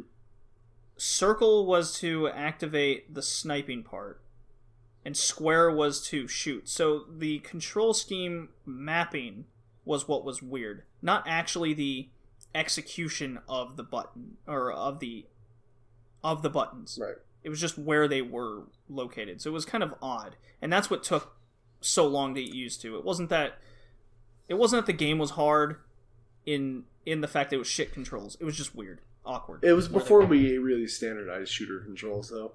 Like right. mid-PS2 so going era. back and playing the game is what made it odd. I think playing it when it came out, it was just okay. These are the controls, no big deal. So not bad overall, you'd say? Yeah. Once you got used to it, the controls weren't bad at all. Nice. I'd recommend it. So once you pass the sniping mission, this is where you get into kind of the majority of the game, which is you're going down hallways shooting bad guys, and you're given a mission to either escape the area, save a girl, etc. It kind of goes in that vein of what the game is, and that's more of the Jason Bourne style stuff. And this is even harder than the sniping section. You die a lot. Like, try beating level 1 in under 20 deaths. Yeah, well, like, the sniping part killed me enough, let alone, like, be even past that. I know what to do. I ran out of bullets. But then, you want to know what saved me? Go ahead, ask me. What saved you? The fucking taser, which has an unlimited range and lights people on fire. Oh, it's amazing. I tried to beat level 1 only using the taser. It should be the only weapon in the game. This laser can somehow reach across a city street and light people on fire. and then retract. Oh my god, somehow. it can do that? Yeah, if you just hold it down, it like people just burn. They burst into flames. Oh, I didn't know you could do the sniping section with the taser. It's real awkward, but you can do it. That's amazing. It's pretty cool. I gotta play level 1 again and try that. It's cool, man. So, for those that don't know, you're given a handgun, a sniper, and a taser. And the taser looks like just a brick in your hand, and it's pretty funny. But what happens is, the longer you hold it down, the tethers of the taser will extend until it hits the enemy. But if they move, you'll miss them, and it'll have to tether back to the character. But what's great about it is the longer you hold it down while the taser's on an enemy, he'll shake like he's having a frame seizure, and then he'll eventually catch on fire and burn to death. It's quite horrible. It's lit. Yes, in this case, it's actually lit. But what's funny is I've actually died because if you don't wait until the character's flames burn out, you can actually burn Brogan here. Wait, you can? He'll die. I didn't know that, Yes. actually. Yeah, if you run right over the flaming corpse, you will then catch on fire yourself and die. This is awesome. So, basically what we're saying is Taser's great, and shotgun guys, eventually you'll come across, they're horrible. One aspect about the game as you're going through running down the hallways and stairwells and whatnot is you can go into this pseudo first-person view, and there's a target reticle that'll come up, and it will auto lock onto a character's head, and it'll even say headshot. I like that it gets you ready. And it one shot kills guys, and that's really cool. You can just strafe and spray, but it's not it won't seem as cool. I don't know. That's the way I felt as I was playing it. So what was some of your experiences playing level 1, Kevin? What was it difficult? Was it hard? What did you think of the mission? Death. Hey, I did it, and I died again. It game's hard. If I played it on, well, I guess I could have played on PS3 as opposed to my PS Vita. Right. But I didn't really have a whole lot of time, so I took it with me on the go. If I played on PS3, I probably would have done a lot better. Mm-hmm. But that kind of goes with all PS1 games. Just don't play them on Vita because there's the touchscreen in the back kind of sucks, and you need that for most games. Yeah, you kind of have to. Yeah, if you have the option of remapping the controls, I would definitely recommend it. Yeah. If I gave it another shot, I'd probably recommend it higher. But don't play it on Vita. That's the only thing I can tell you. Yeah. Oh, and I can't imagine it on a PSP. Ooh. That'd be rough. Well, I mean, you would be restricted to the right analyst stick for strafing. Oh no. Which isn't the worst thing in the world, but yeah, he does go on that weird diagonal. That'd be weird. The best thing, probably, besides the taser kills, is the fact that there are checkpoints.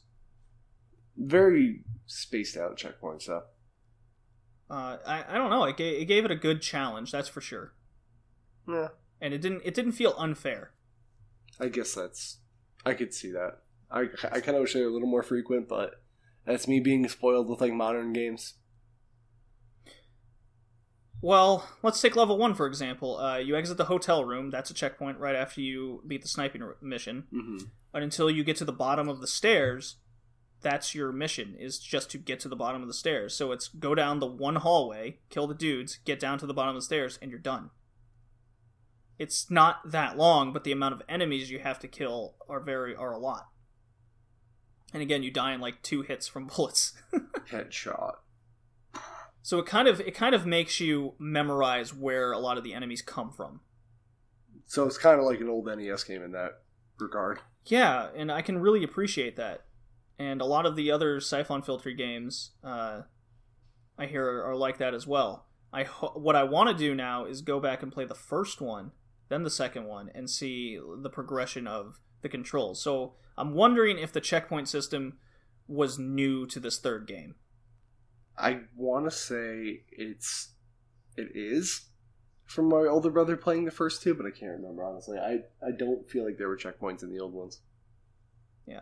I'm pleasantly surprised with Siphon Filter myself. I definitely recommend it. Stamp of approval. Especially as... Red Leaf Retrocast stamp of approval here. Agreed, Kevin? Yeah, boy.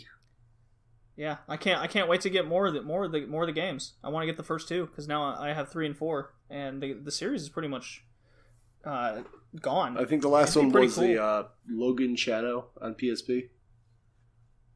Oh yeah, that did come out. Yeah, I'm not interested in that one. All right then, never mind. Yeah, I'm more interested in going back to the roots, 1 and 2 here. The game was definitely good, and wanting me to do that. Why don't we let's hit up our next one on the list before we delve into Brogan's hair a little more. Oh man, Gabriel Brogan.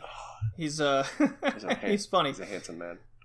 So going from Jason Bourne style stuff, we're going to Austin Powers type stuff, a different kind of spy work here, and that's Gex 3: Deep Cover Gecko.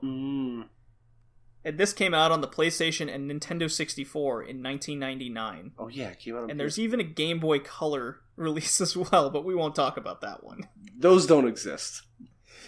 I don't know anything about that one. I can't imagine it's any good. It's probably not that great. Let's put it that way. No. This one actually incorporated a save system, and while the first 2 games had the password, so it's very like Crash Bandicoot-y in that sense. But you're this gecko, and it's Austin Powers at its finest. It cracks sex jokes constantly. It hints at interspecies bestiality type stuff immediately. It's on the cover of the game. Yeah. You have what was Agent Extra. So Gex realizes that his lover, this hot 80s looking chick, Agent Extra, who's in a hot black latex or spandex onesie with big boobs, has been the most tactical of combat gear you can wear, by right? the way. Extra boobage is what a friend and I were calling her, Agent Extra Boobage. She's been kidnapped by some, I guess, terrorist organization or whatever, and she's in contact with Gex, and like, Gex, come save me.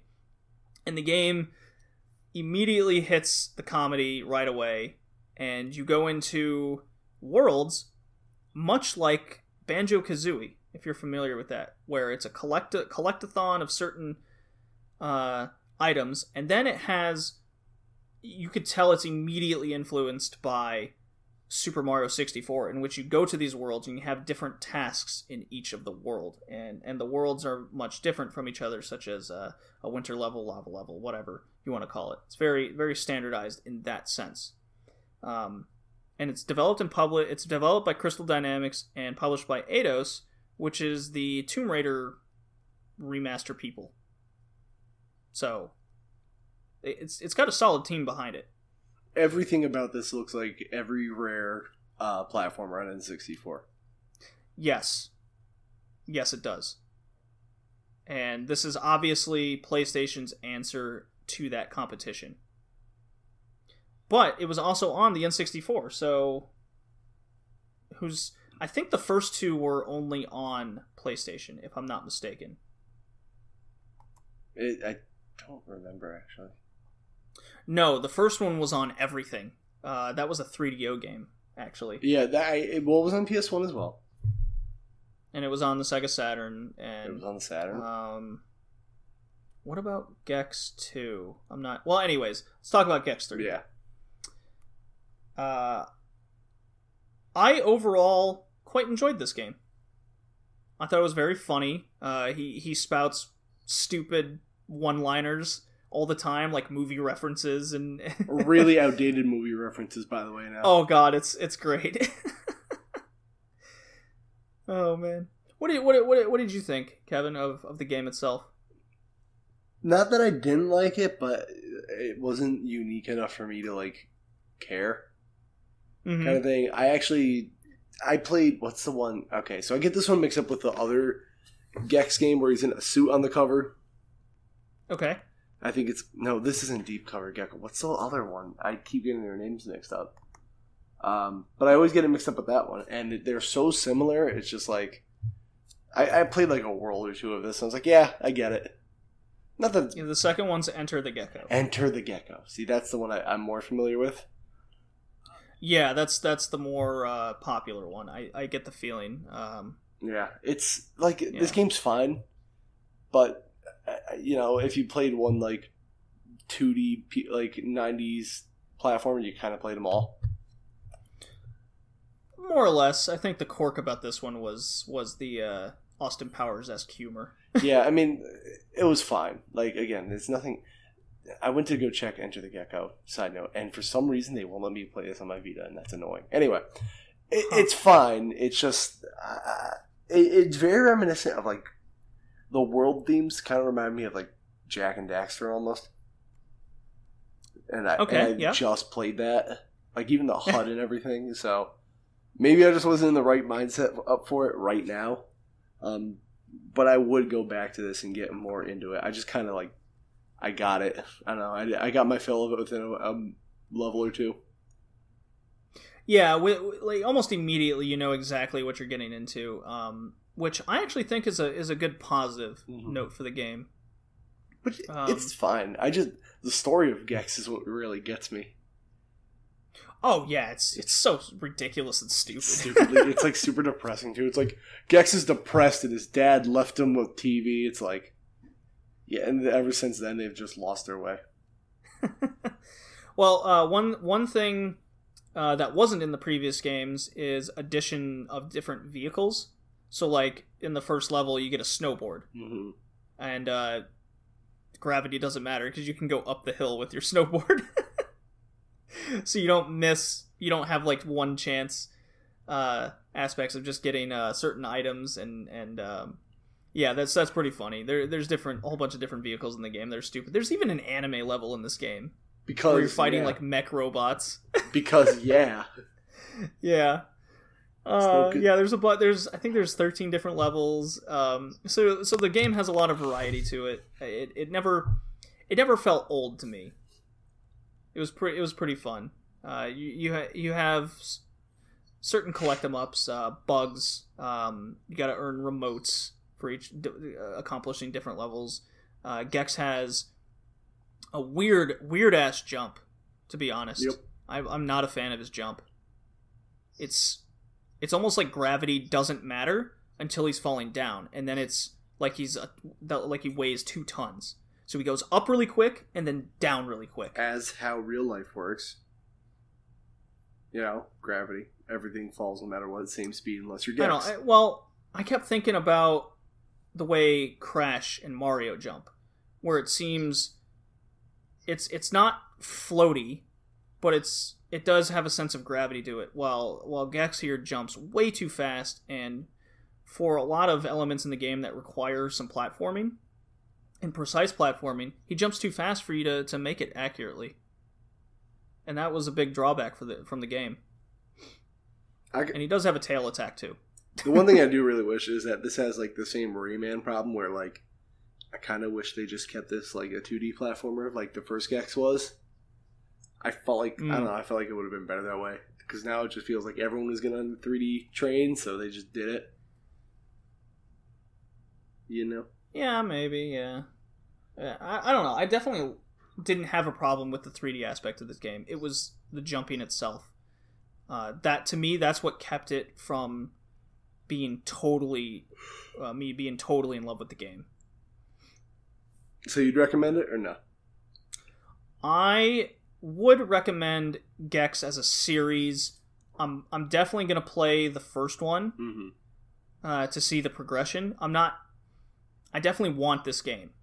This was one of the few I had to emulate. Yeah. Gasp. And it's affordable too, so I'll definitely be getting the series. I wanna play the first one on the Saturn, for sure. I've heard it runs better. I've heard the best version is a 3DO, believe it or not. Yeah. When a game did come out on the 3DO, I do read a lot of the times that the 3DO version does run superior, but I don't have a 3DO, I have a Saturn, and I want more Saturn games. How dare you? You're not a real retro gamer if you don't own a 3DO and a Jaguar.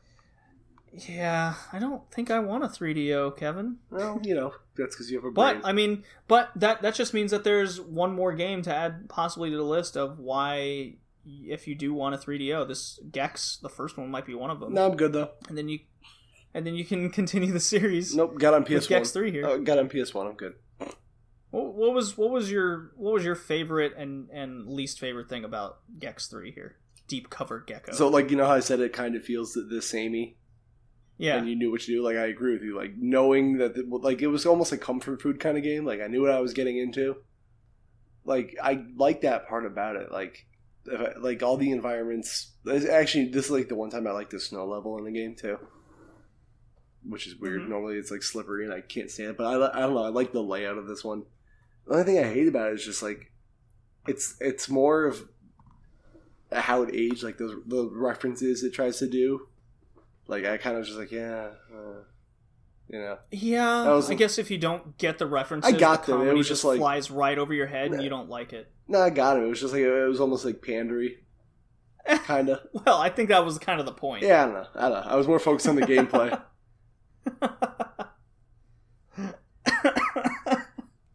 Gex is cool.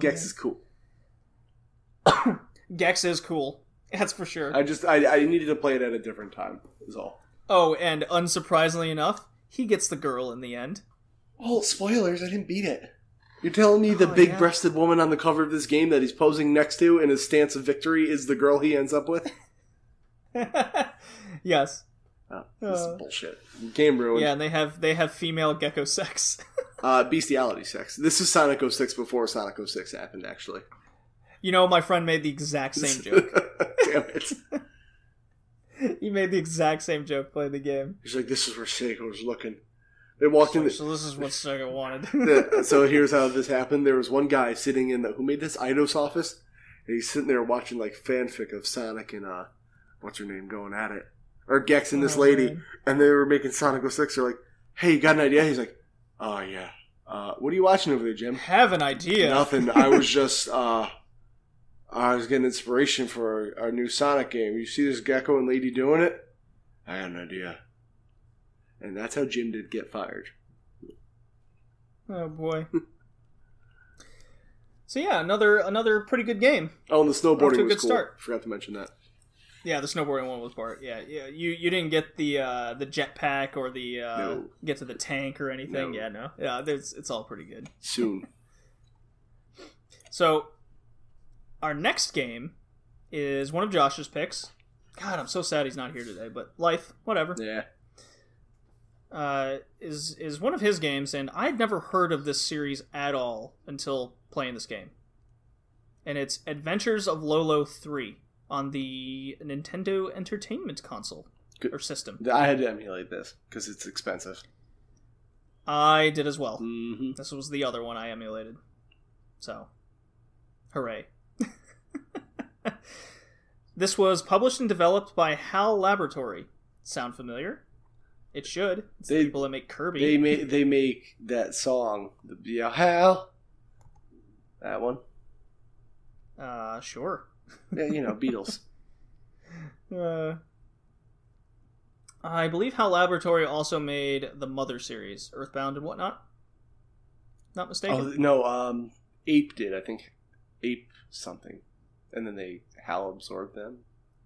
Whatever. No, didn't they make Earthbound? HAL Laboratory? I'm not sure. I thought it was Ape. Well, anyways, if I'm mistaken, let me know. Just hit me up on Twitter or whatever. So, it's a puzzle-based game. It's based off of a Japanese arcade series, I guess, called Eggerland, which is just a series of weird puzzles that you're trying to figure out. And so this is kind of the Lolo series, as I was reading, is a conglomeration of that into making a single story. And Lolo is this like little ball creature. It's very simple. He's just a ball with two eyes, and he's got some tennis shoes on. And he's got his love interest, Lala, and Lala is, of course, in the previous games, apparently you had the Saver, but in this one, the third one, now you have the option of being her. I mean, and what happened? It's got a little story to it. What happened is the great king of Eggerland. A lot of them are turning into stone or something. A lot of the people are turned into stone. You have to free them, and that you basically do that just by beating levels. Puzzle game. Yeah, puzzle game. It's okay. I honestly... Puzzle game with a story. I had no idea what I was doing in this game the whole time. No? Nope. It's just, like, it doesn't explain... This is one of those games where, like, the manual is actually kind of necessary, it feels like. Yes. I did have to look at... Because I was sick of dying a lot. And you die fast. You die quick and fast. Yeah. If you don't know, like, what each enemy does. So it's kind of like trial and error of learning what each enemy does and doesn't do, or what you're capable of as Lolo or Lala. Mm-hmm. Yeah. It's just like... See, I'm not against using guides in the game, but if there's no, like, real combat or anything, like, and your whole game is a puzzle, obviously using a guide would take all the fun out of it. But I had no idea what I was doing in this game, so, like, I needed a guide, but then I was using a guide, and then I was like, well, now I know the answer, and there's nothing else to this game but the puzzle, so, like, I feel like I need the actual instructions to be like, this does this, and it doesn't give me the answers, though, you know? Yeah. So the interesting aspects about this puzzle game is you have a top-down view of essentially a board, arcade board. Let's call it that. And the objective is to collect all the hearts on the screen, which will unlock a treasure chest that has a key. And when you get the key, all the enemies on the screen die, and then you can go through the door to the next level. You know, in a lot of ways, this reminded me of Parasol Stars. Mm-hmm. The Bub and Bobby game series. Bubble and Bob, or Bub and Bob. Yeah, Bub and Bob. So this game was right up my alley. So I'm a big fan of games like this, and for me to have never heard of the Lolo series before, I'm very disappointed in myself as a gamer. Why, you didn't like? Because you messed up. I loved this. I love this game. I have to have it now, and I have to have all of them. Good luck. I've only seen Lolo 1, and I know Lolo 3 is expensive. I don't know where 2 lies in that whole thing. Yeah, we'll find out. I think they range from like $20 to $60. Nah, I'm good. I think Lolo 3 is closer to the 80s though. But anyways, so what you have is your only weapons is this one little shot that you can shoot certain enemies, and then you more or less use them to block other enemies, whether it's in or there are Medusa stone heads that if you cross their line of sight, you get turned to stone and you die.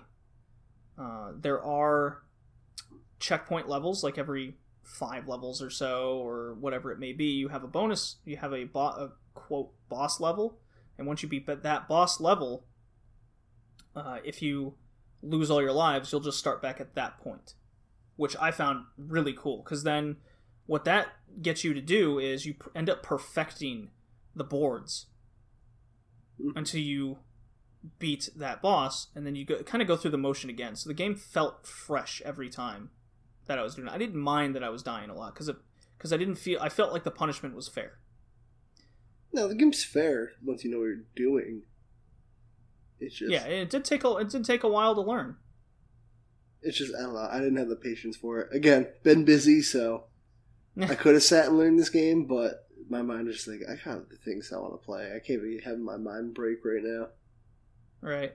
I mean, the third game is very much like the first two, apparently, and it just added, I think, a couple new enemies, and just to experience more of a story, I guess. Yeah. You know, just see what's happening. So I think Lolo, if it was released today, the 3 games would have just been like DLC. Honestly. Nah. I'd like to see a remake of this game with kind of because it could easily be what Mario 64 kind of progressed into, where you're collecting hearts on a 3D plane or a 3D level, right, and enemies are attacking you, and they're doing horrible things to you, because they're the one I had the most trouble with at the beginning was definitely the stone creatures that like run into you and they make you stuck in like a bush corner. It's like, well, now fuck, I have to literally press a button to kill the character on the screen and start over. And they look like swamps. Thwomps from Mario. They look like swamps. They're all the Everglades. I'm really happy with Adventures of Lolo 3, even more so than Siphon Filter 3. And I have to play the others. It impacted me that well. I loved the shit out of this. So I'm this is called the financially like unresponsible episode. I need all of them now. Yeah, I need all of them. Yeah, I mean that's a good sign though that these games have done something right. Yeah, I mean, or it could be the third one was finally the one they got right, and the first two were like, "Oh, why'd I do this?" Mm-hmm. Who knows? I'd try Lolo 1, maybe if I had an instruction manual or something. But for me, Lolo 3 is a pass for now. I would definitely give it another try if you got more time. Yeah, I need to sit down. I'd live stream it and be like, JD, what do I do next? Yeah. I'm just talking shit to you. Oh, what do you do next, Kevin? Push it right, but if I push it right, it's going to kill me. Push it right, trust me. Haha, nerd. You die. That's how that would go. You didn't see the Medusa at the top of the screen. You suck. Fucking nerd! Oh, man. The skulls were the most annoying, though. Because once you get certain items or hearts, the skulls just freak out and they'll just immediately kill you. Because they just randomly jump around along the screen. The enemies were very memorable. Because you would really have to memorize who they were and what they did. This thing kills me left. This thing kills me right. This thing kills me from all the directions. This thing kills me on the inside. Oh, that's just my self-esteem. Yeah, I mean, I found myself just staring at a board for a good 5 minutes. Okay, so if I move there, then that can happen. If I shoot this guy and move him there, I have a limited amount of time before he goes out of his egg form. So that'll happen. Why doesn't that enemy turn to stone? That's bullshit. He should die. It's just things like that. It was good. After a certain amount of time, it's definitely not a binge type of game where you can play 10 straight hours. No, because your mind does take a toll. That's for sure. So yeah, I don't got the mental capacity for this. Yeah, for a puzzle game, I think it's a must-have if you're a puzzle game fan. Absolutely. Overall, good then. Oh yeah, fantastic. Take JD's recommendation. I don't got the brain capacity for this one, guys. Okay. I'll have to ask Josh what he thought of it. But speaking of Josh, let's go to his second pick. What do you think? I mean, I guess because I don't know what I didn't say about it. Yeah, this one's going to be a little bit tougher to talk about. I tried to do my best to talk him out of picking it, but it was better than his other choices, to be honest. And that is Suikoden 3. This one, I just didn't have the time investment for it, man. Oh, man. It's a big old RPG. I played for 3 fucking hours, and I still feel like I didn't play enough. Is that like you want to play more, or 3.5 hours and you didn't understand what was going on? No, I mean, Suikoden 3's fine. It's just like the other Suikoden games. I have the first 2. Are they connected in any way, or do they all stand in their own Final Fantasy? They're more or less kind of like Final Fantasy in that sense. They more or less stay apart from each other. I wanted to play number 2 since it got put on PSN, but I was like, do I have to do the first one? No, you can jump into any of them. Nice. So Suikoden 3 is your anime art style RPG, developed and published by Konami. Konami.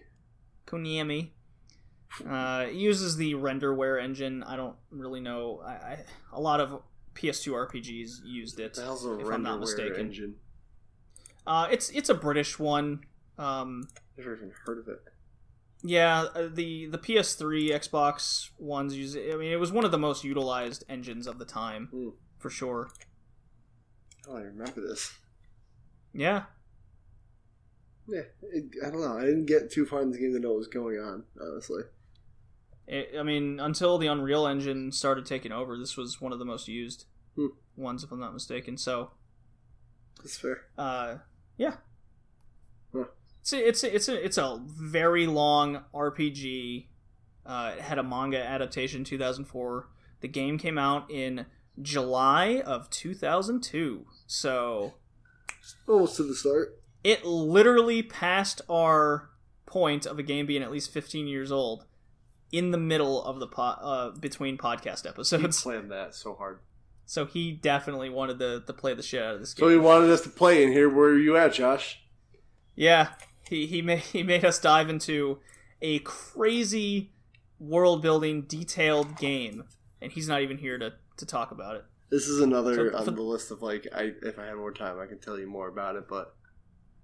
Oh my god, like I said, 3 hours isn't enough to even I just dive into the main parts of the game. I didn't have a time commitment to even get this started. I started up, I was like, oh, I'll come back to this, and then life happened, and I just didn't get to. Yeah. Well, so what you can do is you have a nice musical cutscene to start off, really get you hyped up for the world, and so, oh man, I think the best way I can do the game justice, mechanically, is to honestly read the manual. Are we having a story time? So the game uses the Trinity Sight system. The what? It's called the Trinity Sight system. So what you do is you have 3 characters to choose from, and you choose each character and you play their story, but each of the 3 stories are in the same timeline. So you see different viewpoints of the 3 characters. You have Hugo, who's a member of the Karaya clan. So he's kind of a peasant in the farms. Mm-hmm. You have Chris Lightfellow, who's a knight for the nation of Zexen, who, high noble type person. And then you have Ghetto, member of the Harmonian Southern Frontier Defense Force. So he's a guard of a huge nation. So you get to choose these 3 characters. And what you can do is actually after each chapter you can either continue with said character, or you can then choose to play chapter 1 of the other character, which I thought was really cool, because then you can go about the story in your own way. So I found myself, I played the first 3 chapters of each character. That's what I ended up doing. And it took a while. There's a lot of dialogue. It reminded me a lot of the Tales of series, honestly. The Tales series? Yeah. Yeah, okay, I can see that, I guess. I mean, the art style's pretty similar. I'm not saying the gameplay is similar at all. Oh, I was going to say, because like, the gameplay's kind of super different. Yeah, the Suikoden series has a very different gameplay system. For example, this one uses some kind of pairing system, which the first 2 didn't do. But you still have your teams of 6. So you have 3 pairs on your team. And you have a shitload of characters. I know Suikoden's known for that. Yeah, and this is no exception. You just have a bunch of characters to choose from to be in your party, and it's trial and error. I wonder how Konami honestly has like the time to program all these guys. Yeah, I don't know. This one has no time limits for character recruitment, which that was definitely a thing in the second game. So I was actually happy to see that not be a thing in the third game. Because then I think there was definitely over 100 characters to choose from in Suikoden 2. And I read that there's 108 people to choose from in Suikoden 3 to be on your team of 6. That's crazy. I don't got that time to get to know everybody. I'm going to get to know 6. No, you got to have a time commitment to play to play any Suikoden game, and Suikoden 3 is definitely no exception to the rule. No. I don't have that in my life. Oh boy. What I really wasn't able to get into is why you choose a character at the beginning that you aren't that character. You choose what's called the Flame Champion, and you name them yourself. In fact, you name a lot of the characters themselves. They don't have auto names for the characters like the first 2 do. I do like naming my guys in RPGs, actually. I always name them after rappers. That's one of my favorite. Like, DMX. Go for it.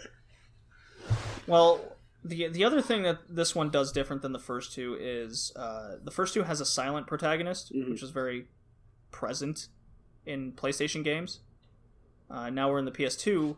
The main character all have personalities and dialogue, so that's very different. What I think also is a good point to this game is the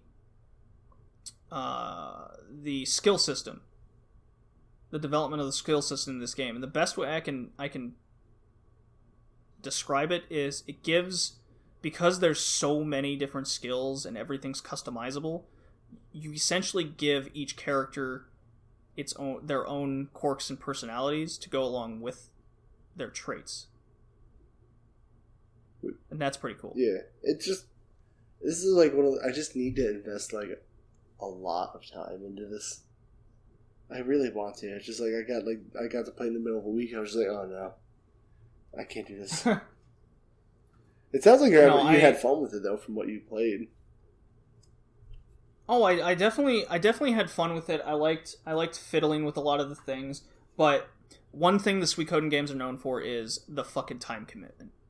And holy crap, do you need it in this? And I don't guess that. I do like the battle system, how the characters on screen actually run up to the enemy and utilize the attack. I mean, at the beginning of the game, some of the first enemies you fight are like bunnies, and you have a giant griffin character, and it just shows the griffin running up and stomping the shit out of this bunny enemy. It's kind of cool. Like, okay, I'm done. It's kind of cool though. Yeah. I was on Reddit and things, just like looking up what people thought of Suikoden 3 and the differences, and a lot of people didn't like the pairing system. That was the biggest down point of the game. But I thought it was cool enough. It's different than the others, so I didn't really have an issue with it. It reminded me a lot of, oh man, I want to say Star Ocean, with the way the skills interact with certain characters, and it causes you to get your own strategy. So you don't really get that in Final Fantasy. No. So in that sense, Suikoden was very separate. It's a very separate RPG. We haven't had a Suikoden in a while either. I wonder why. I think Suikoden 5 was the last one. Yeah, Konami doesn't do things anymore, but I would like to see a new one. I don't know, with the way RPGs are going, because I know Hudson Soft got involved with the Suikoden series at some point. Yeah, Konami owns them. So, I don't know.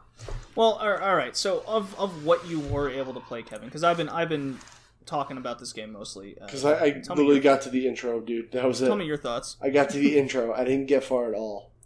Well, give me your initial impression. It looks fine. The art style is fine. The little of the combat I played, a little complex, but I just knew starting it up. I was like, this looks real good. I need to put 200 hours of my life away, and just really get into it. And I really want to try a Suikoden. Suikoden. Okay, I never knew how to say it. It's just there is a lot of dialogue though. That kind of. I know it's an RPG thing. I mean, I love RPGs. It was just like, I just wanted people to shut up. I wanted to play. I wish they had like a talk and fight thing going on. Like there was conversation during battle to make gameplay go. That could have helped it a lot. I feel. I don't know how. The dialogue and the battle systems were separate. Yeah, unfortunately. Yeah. I would say, before you take a dive into Suikoden 3, it is the first game on the PS2 that came out in the series. Mm-hmm. I would say, arguably, a lot of people argue that this is the best one just because it was... 3? Yeah. I heard 2 was the best. 2 is the best overall game, but I think the updated graphics and it's taken a lot of the systems from the first 2 and making it better. I think that's why a lot of people... Maybe it was 4 then, I read. I don't know. You know what? I don't know. Don't be spouting fake news. Yeah, fake game news. Fake game news. If you got time, like, I'm definitely going to go back to Suikoden 3 at one point, but I want to dive further into Suikoden 1, because I just bought that this year, and now that I've bought Suikoden 3, I gotta start getting more into the Suikoden. A financially irresponsible episode. You're always just like, I guess I might as well buy them all now. Yeah, I mean, this is a really good episode for wanting to get money out of my pocket. So I can't really I can speak volumes for the Suikoden series RPG series as a whole. I don't think I can honestly say what Suikoden 3 is at this point and how long I've played. But I do like what I've seen so far. I'll definitely be diving into a Suikoden, but I don't know. I don't know which one, meaning. I do really like 2. It's a really good game. There's no doubt.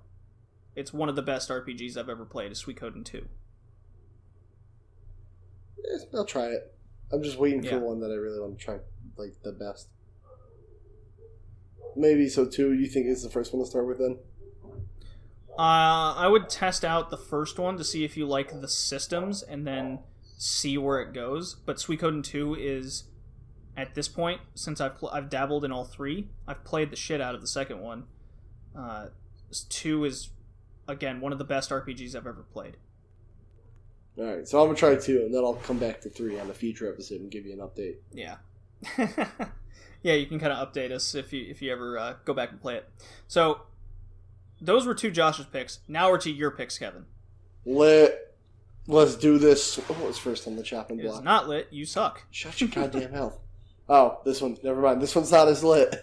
It was Donkey Kong Country 3 for the Super Nintendo / Game Boy Advance / Game Boy-ish, kind of. Yeah, Donkey Kong Land. No, I thought it only came out on the SNES and the GBA. No, they had Donkey Kong Land 3 for GB, either way. But they had to take a lot out of the game, didn't they? Yeah, well, that's why it was like kind of on it. Kind of 3? I don't know. Yeah. Dixie Kong's Double Trouble is the full title. So, the way the wonderful Donkey Kong Country series has gone is they've either, like, they've taken a character and then threw one out and put a new one in every game. So from 2, you have Diddy and Dixie. And from 3, you now have Dixie and Worthless. Honestly, like, this game... Baby Kong? Yeah, whatever. This game's fine as, like, a game. It's just, like... It's just worse, like, 2. I don't know. I like this game. I played Donkey Kong 1 and 2 to death. But there's just something about 3 that I don't love as much. And I can't even tell you what it is. One thing I do hate about it is the kind of unnecessary overworld that they put in it. Like, 2, like, on 1 and 2, you kind of go over the map and you're like, okay, this is, like, the big area and then the sub-levels in it. But 3, it took me a while to even get started because, like, you're just plopped into a lake. And it's just like, okay, where do I go? And it, like, took me, like, 10 minutes to, like, start the game. I was like, where do I go? Where? There was, like, I get they were trying things, but it was, like, really unnecessary trying of things.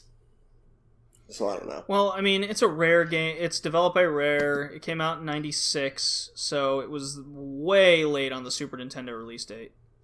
Yeah, it was real late, but I don't know. They hit gold with 2, and then, like, it was almost like they should have stopped because it was like, what else can we do? But they didn't stop. No, yeah, it's a real shame because I love the first 2 as well. And 3 isn't bad. I mean, 3 isn't Donkey bad. Kong 3 came out a year after the second one. Oh, was that fast? Yeah. Oh. So I think it was just pumped out. It felt like it was just pumped out just to be DKC 3. Because, as you said, the overworld felt very unnecessary. It felt... Because 2 had an overworld, but it didn't feel it felt needed. It looked crisp, while this one was the viewpoint was way high. You couldn't really get it looked like a pixelated mess on the screen. Honestly, that's what I took from it. The levels didn't look as detailed or crisp as the first two. They're kind of bland colors. It's a lot of like green, blue, and brown. It was because the first two had kind of a darker atmosphere to it. Utilized a lot of the different colors of brown, but it also utilized red and black, and this one just felt all brown.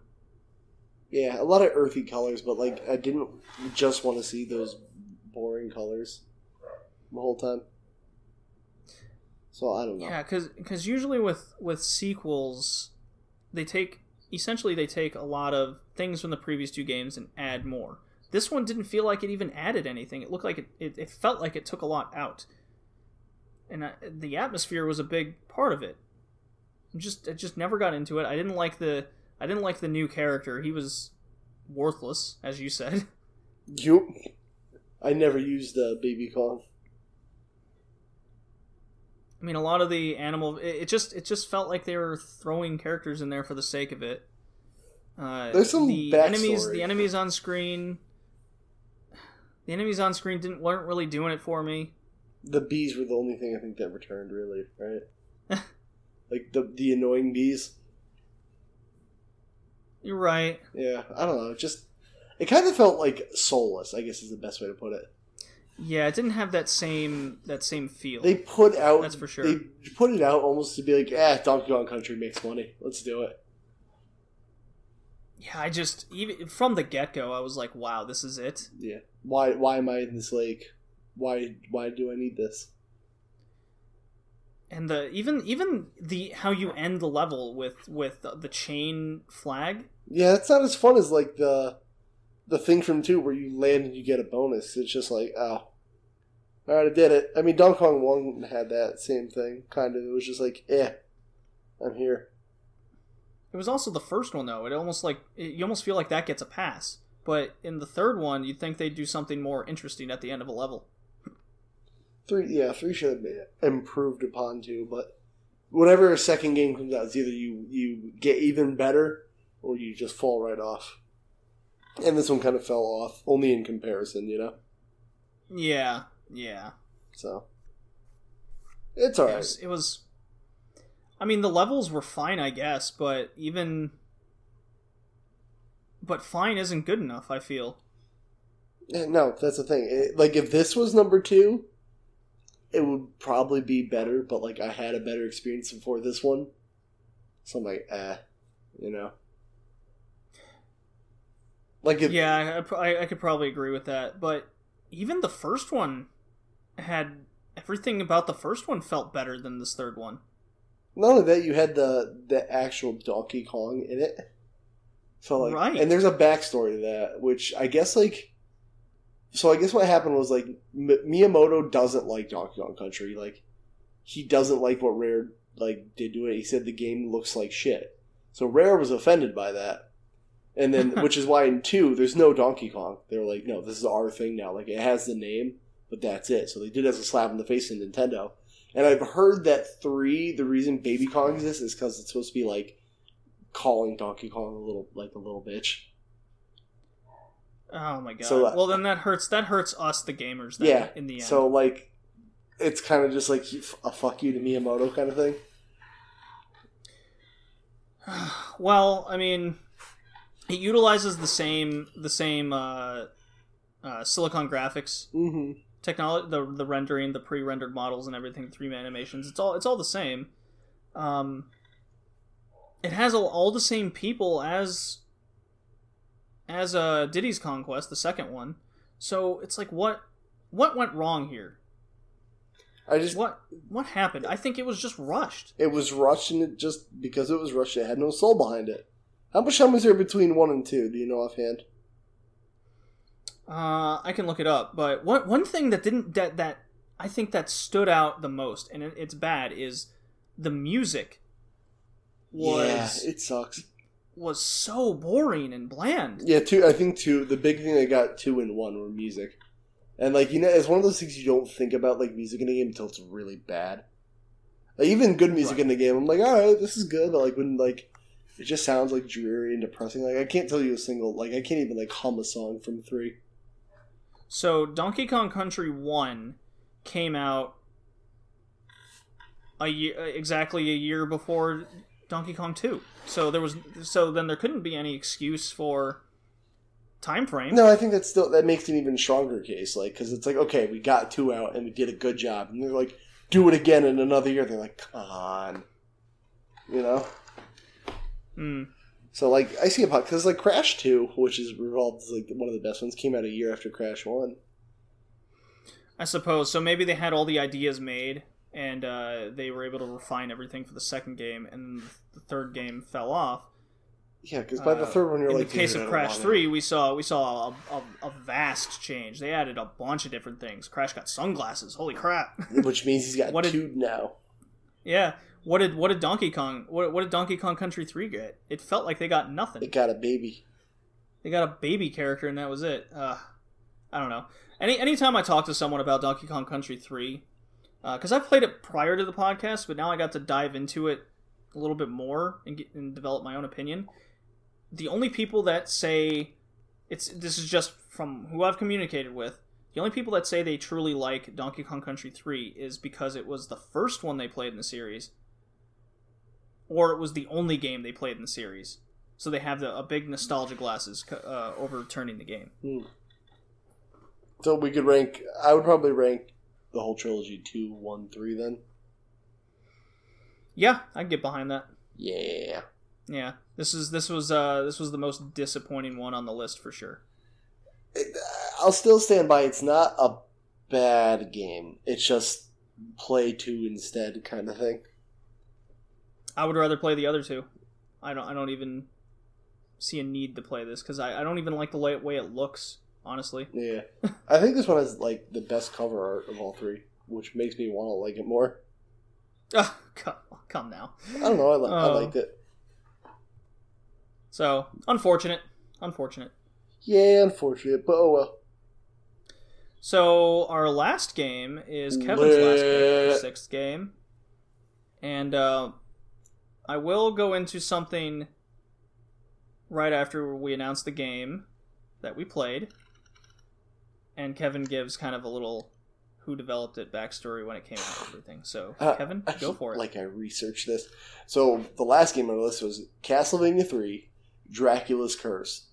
Probably easily the best Castlevania on NES. And, 2D side-scroller, left to right.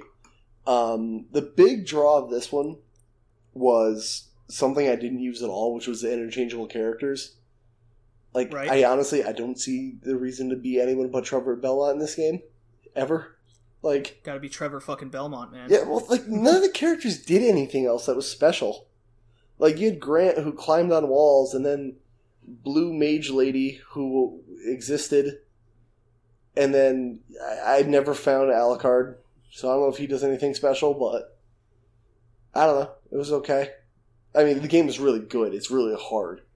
It's ungodly hard. Yeah, this is one that I emulated because, one, I knew I was going to save state the crap out of it, and 2, I ain't paying for that cartridge.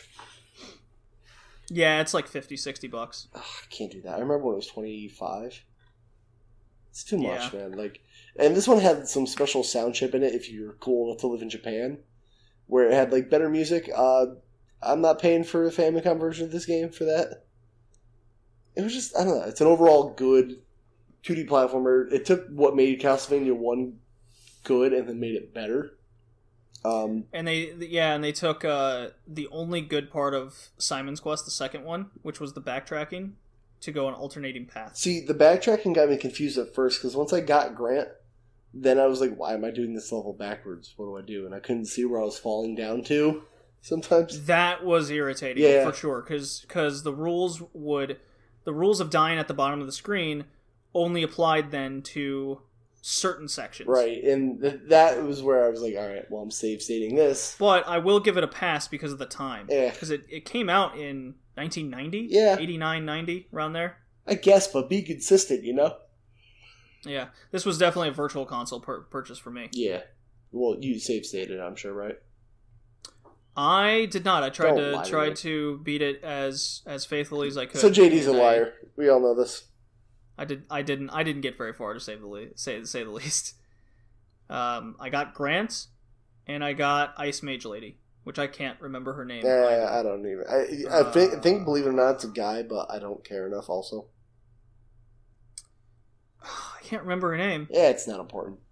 And Honestly, it's actually very appropriate that you picked this game. Why is that? Because earlier this month, the anime came out.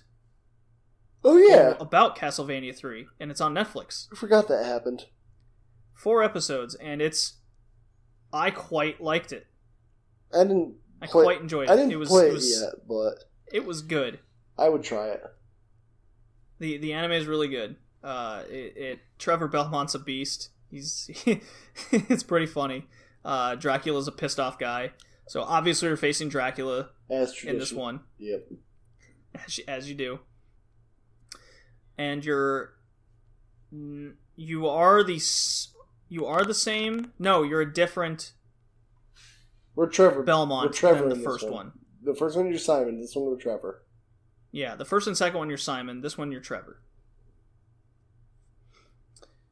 Sypha, that's her name. Yeah. Her name's Sypha. Syphilis, got it.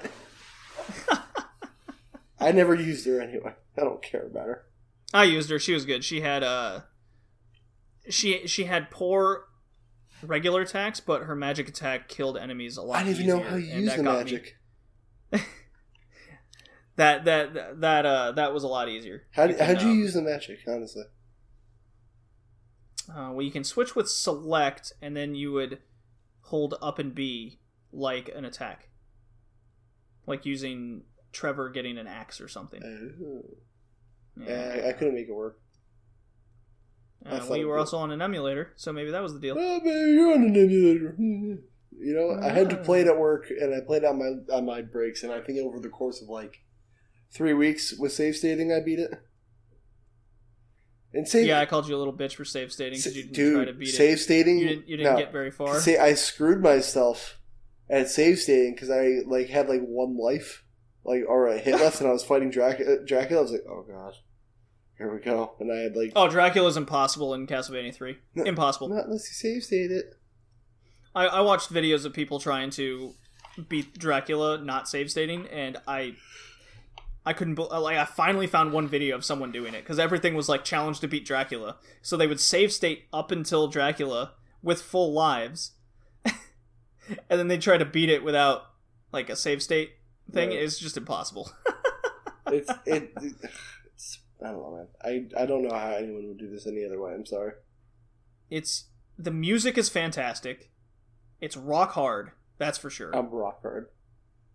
The game is rock hard in difficulty. I did think the backtracking was pretty cool. I loved the alternating paths. Mm-hmm. I love that addition. And the clock level, the most memorable for sure. You're jumping onto the clock gears. They're all moving in the back of the screen. I did like that. There's so much atmosphere to the Castlevania games, and 3 gave as you said at the beginning, 3 gave us everything 1 did and made it better, and took the nonsense that Castlevania 2 out. And it made me forget that 2 existed. Yeah. So. I would definitely agree this is the best Castlevania on the Nintendo Entertainment System, for sure. My friend would argue too, but he can be wrong. I wonder... Man, I still haven't seen one in the wild. I definitely want it. A physical copy, but until then, I have the Virtual Console version, and that's good enough for now. If I find one for you, I'll send it to you. Okay.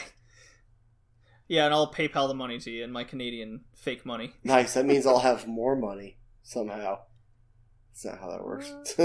Well, no, I'll end up paying more. Nah, the Canadian dollar is getting closer. I'd bro price you. Come on now. So, this game, actually in development, Yeah, you did say that there was an extra chip involved for the Japanese version of the game. Yep. Which made the music better. You did say that. I did. And if you want to go find a Famicom disc version of this game, good luck. It's pretty hard, I think, to find. Yeah, it probably is. Have you ever played any other Castlevanias besides this one? I've played one. I beat one, actually. I'm sorry. I beat 3, so I've gotten close to beating 4. I played Bloodlines, which is so good. It's really good. I've dabbled in Dracula X. And then I have the PSP version of Dracula X, which I haven't played. And then what was the other one? I played Symphony of the Night. That was one of the first series I did on my channel, but I didn't know how to edit. It's really cringy, and don't watch it. I would redo it because it needs it. It deserves justice. Well, Dracula X, if I'm not mistaken, is the port of the TurboGrafx. Yeah, it's a superior version that everyone tells me. I'm like, dude, it's fine enough. You can get it on the Virtual Console, and that's probably my favorite Castlevania game as well. Symphony of the Night is definitely number 2, and then Bloodlines is 3. But Castlevania 3, I don't know, there's something about the NES version, the NES Castlevania series, and its simplicity, and its difficulty that keeps drawing me back in. So maybe the more I play Castlevania 3, the higher on the list it'll go. I also played the DS ones. Sorry, I forgot to mention that. Yeah, pretty much. This would be the one I'd get on NES first, which I know everyone would tell you like get one first. It's just this one's the hardest to find, but it's the best one. If you're gonna pick one Castlevania, I'd say get this one. Yeah. So. Yeah. Yeah, and it does everything the first one does with deaths and restarting at levels. It's the Ninja Gaiden bullshit where it's 3 lives and you're out. That's nonsense. Well, old games. That's what they do. So very happy with Castlevania 3. If you're a fan of the Castlevania series at all, this is definitely a must play. And then go watch the anime adaptation of this game because it's campy and it's awesome. Define what you mean by campy. You'll just have to see it for yourself. Deal. Like Dracula, the writing is just super over the top medieval type speak. Dracula's this like pompous dude, and he gets all pissed off. You burned my wife, therefore you will all burn in a sea of fire. Demons attack. What is a man? Does he say that yet? Well, he doesn't say that, but he has that inflection on his voice when he talks all the time. It's quite funny. And Trevor Belmont has just great lines. He don't give a fuck about anybody. That's the move. Yeah. There's a moment where he gets kicked in the balls and he's like, "Please stop." Okay, so maybe I will watch it. Yeah. Yeah, it's on Netflix. It's out. Only 4 episodes. The second season was already approved, so it's very appropriate that you picked Castlevania 3 for the second sequel podcast here. Do you ever listen to, now that it's totally related to 3, do you ever listen to Giant Bomb, ever? I have, yeah. You ever see, when they talk about, like, yeah, I made up lyrics to Castlevania 2, like, the da-da-da, that song? Da-da-da-da, yeah, they're like, what's the song? He goes, Barkerville, Barkerville, Barkerville. It's like, the only word you made up was Barkerville. Why'd you call the town Barkerville? He goes, oh, it just fits. Barkerville, Barkerville. It's just like, so lame. Just every time I hear that song now, I just start going, Barkerville, Barkerville. Yeah. The music's definitely the best part of the Castlevania series. Have you ever played the Lords of Shadow on the PS3? I have it, and I want it. I have the Castlevania collection on that, which comes with, it's that one and then the 3DS game, which I heard was meh. Yeah. And then I heard Castlevania Lords of Shadow 2 is like cancer on the disc. So yeah. I mean, if you like God of War, Lords of Shadow is good. I heard it's called Castlevania Lords of Shadow of the Colossus.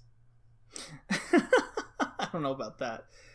I would say Castlevania Lords of War or something. Yeah, something along those lines. So yeah, good game.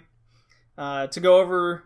So yeah, that takes us to the end here. To go over our 6 games we played for the second sequels podcast here is Siphon Filter 3, Gex 3, Deep Cover Gecko, both on the PlayStation, Adventures of Lolo 3 on the NES, Suikoden 3 on the PS2, Donkey Kong Country 3, Dixie Kong's Double Trouble on the Super Nintendo, and Castlevania 3 on the NES again. What's our score of recommendations? How many out of 6? I would say 5 out of 6, personally. Yeah, I pretty much would say, like, pass on Lolo. And that's it. I would still play And I would say pass on DKC3. Well, that's why you're wrong. No, I'm just kidding. He's got a point. Yeah.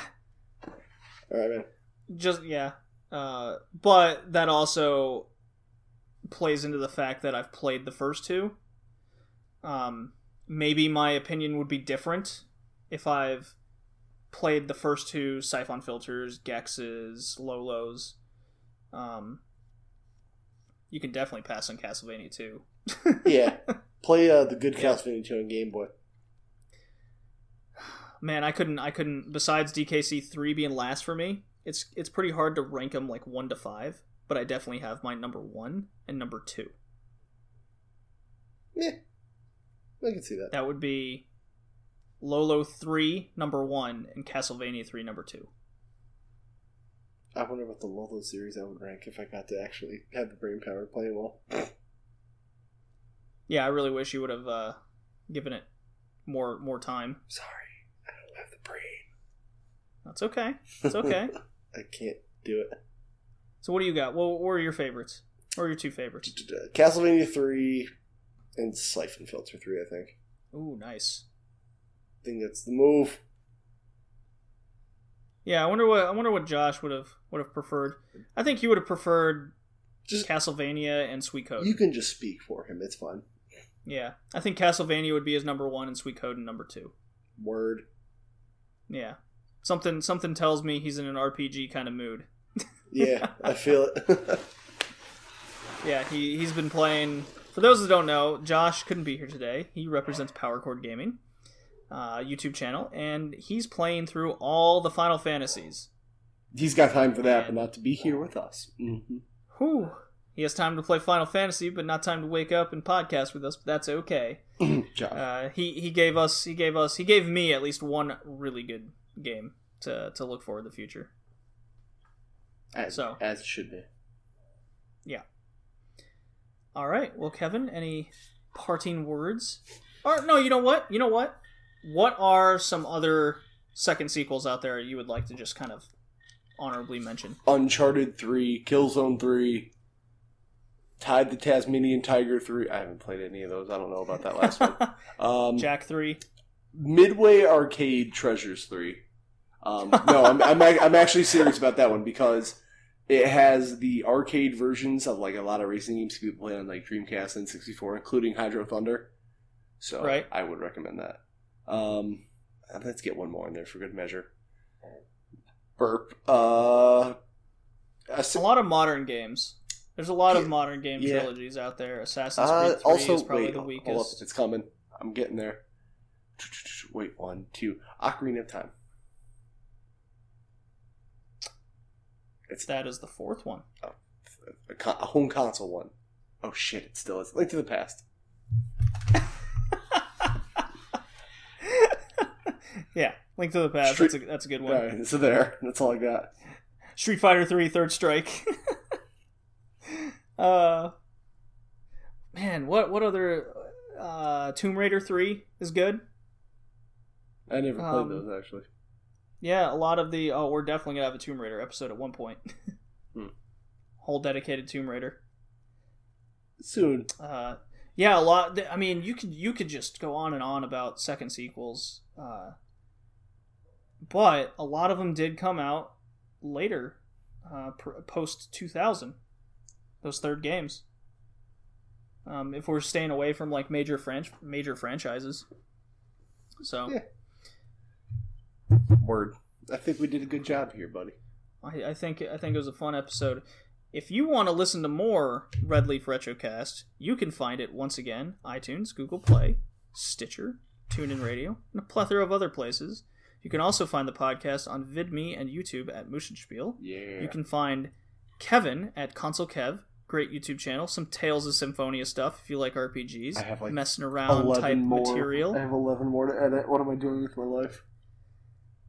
If you want to continue the RPG train with the members of the Red Lead Retrocast, definitely check out Josh's Power Chord Gaming channel, where he's playing through all the Final Fantasies.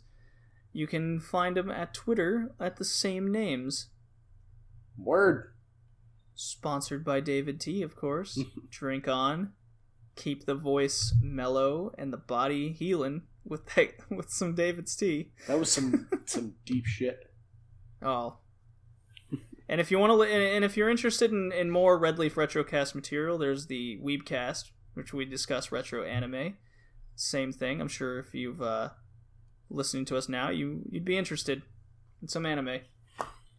So, I think some Castlevania 3 music's gonna take us out. Agreed, Kevin? Sir. Alrighty. I guess we'll see you guys next time then.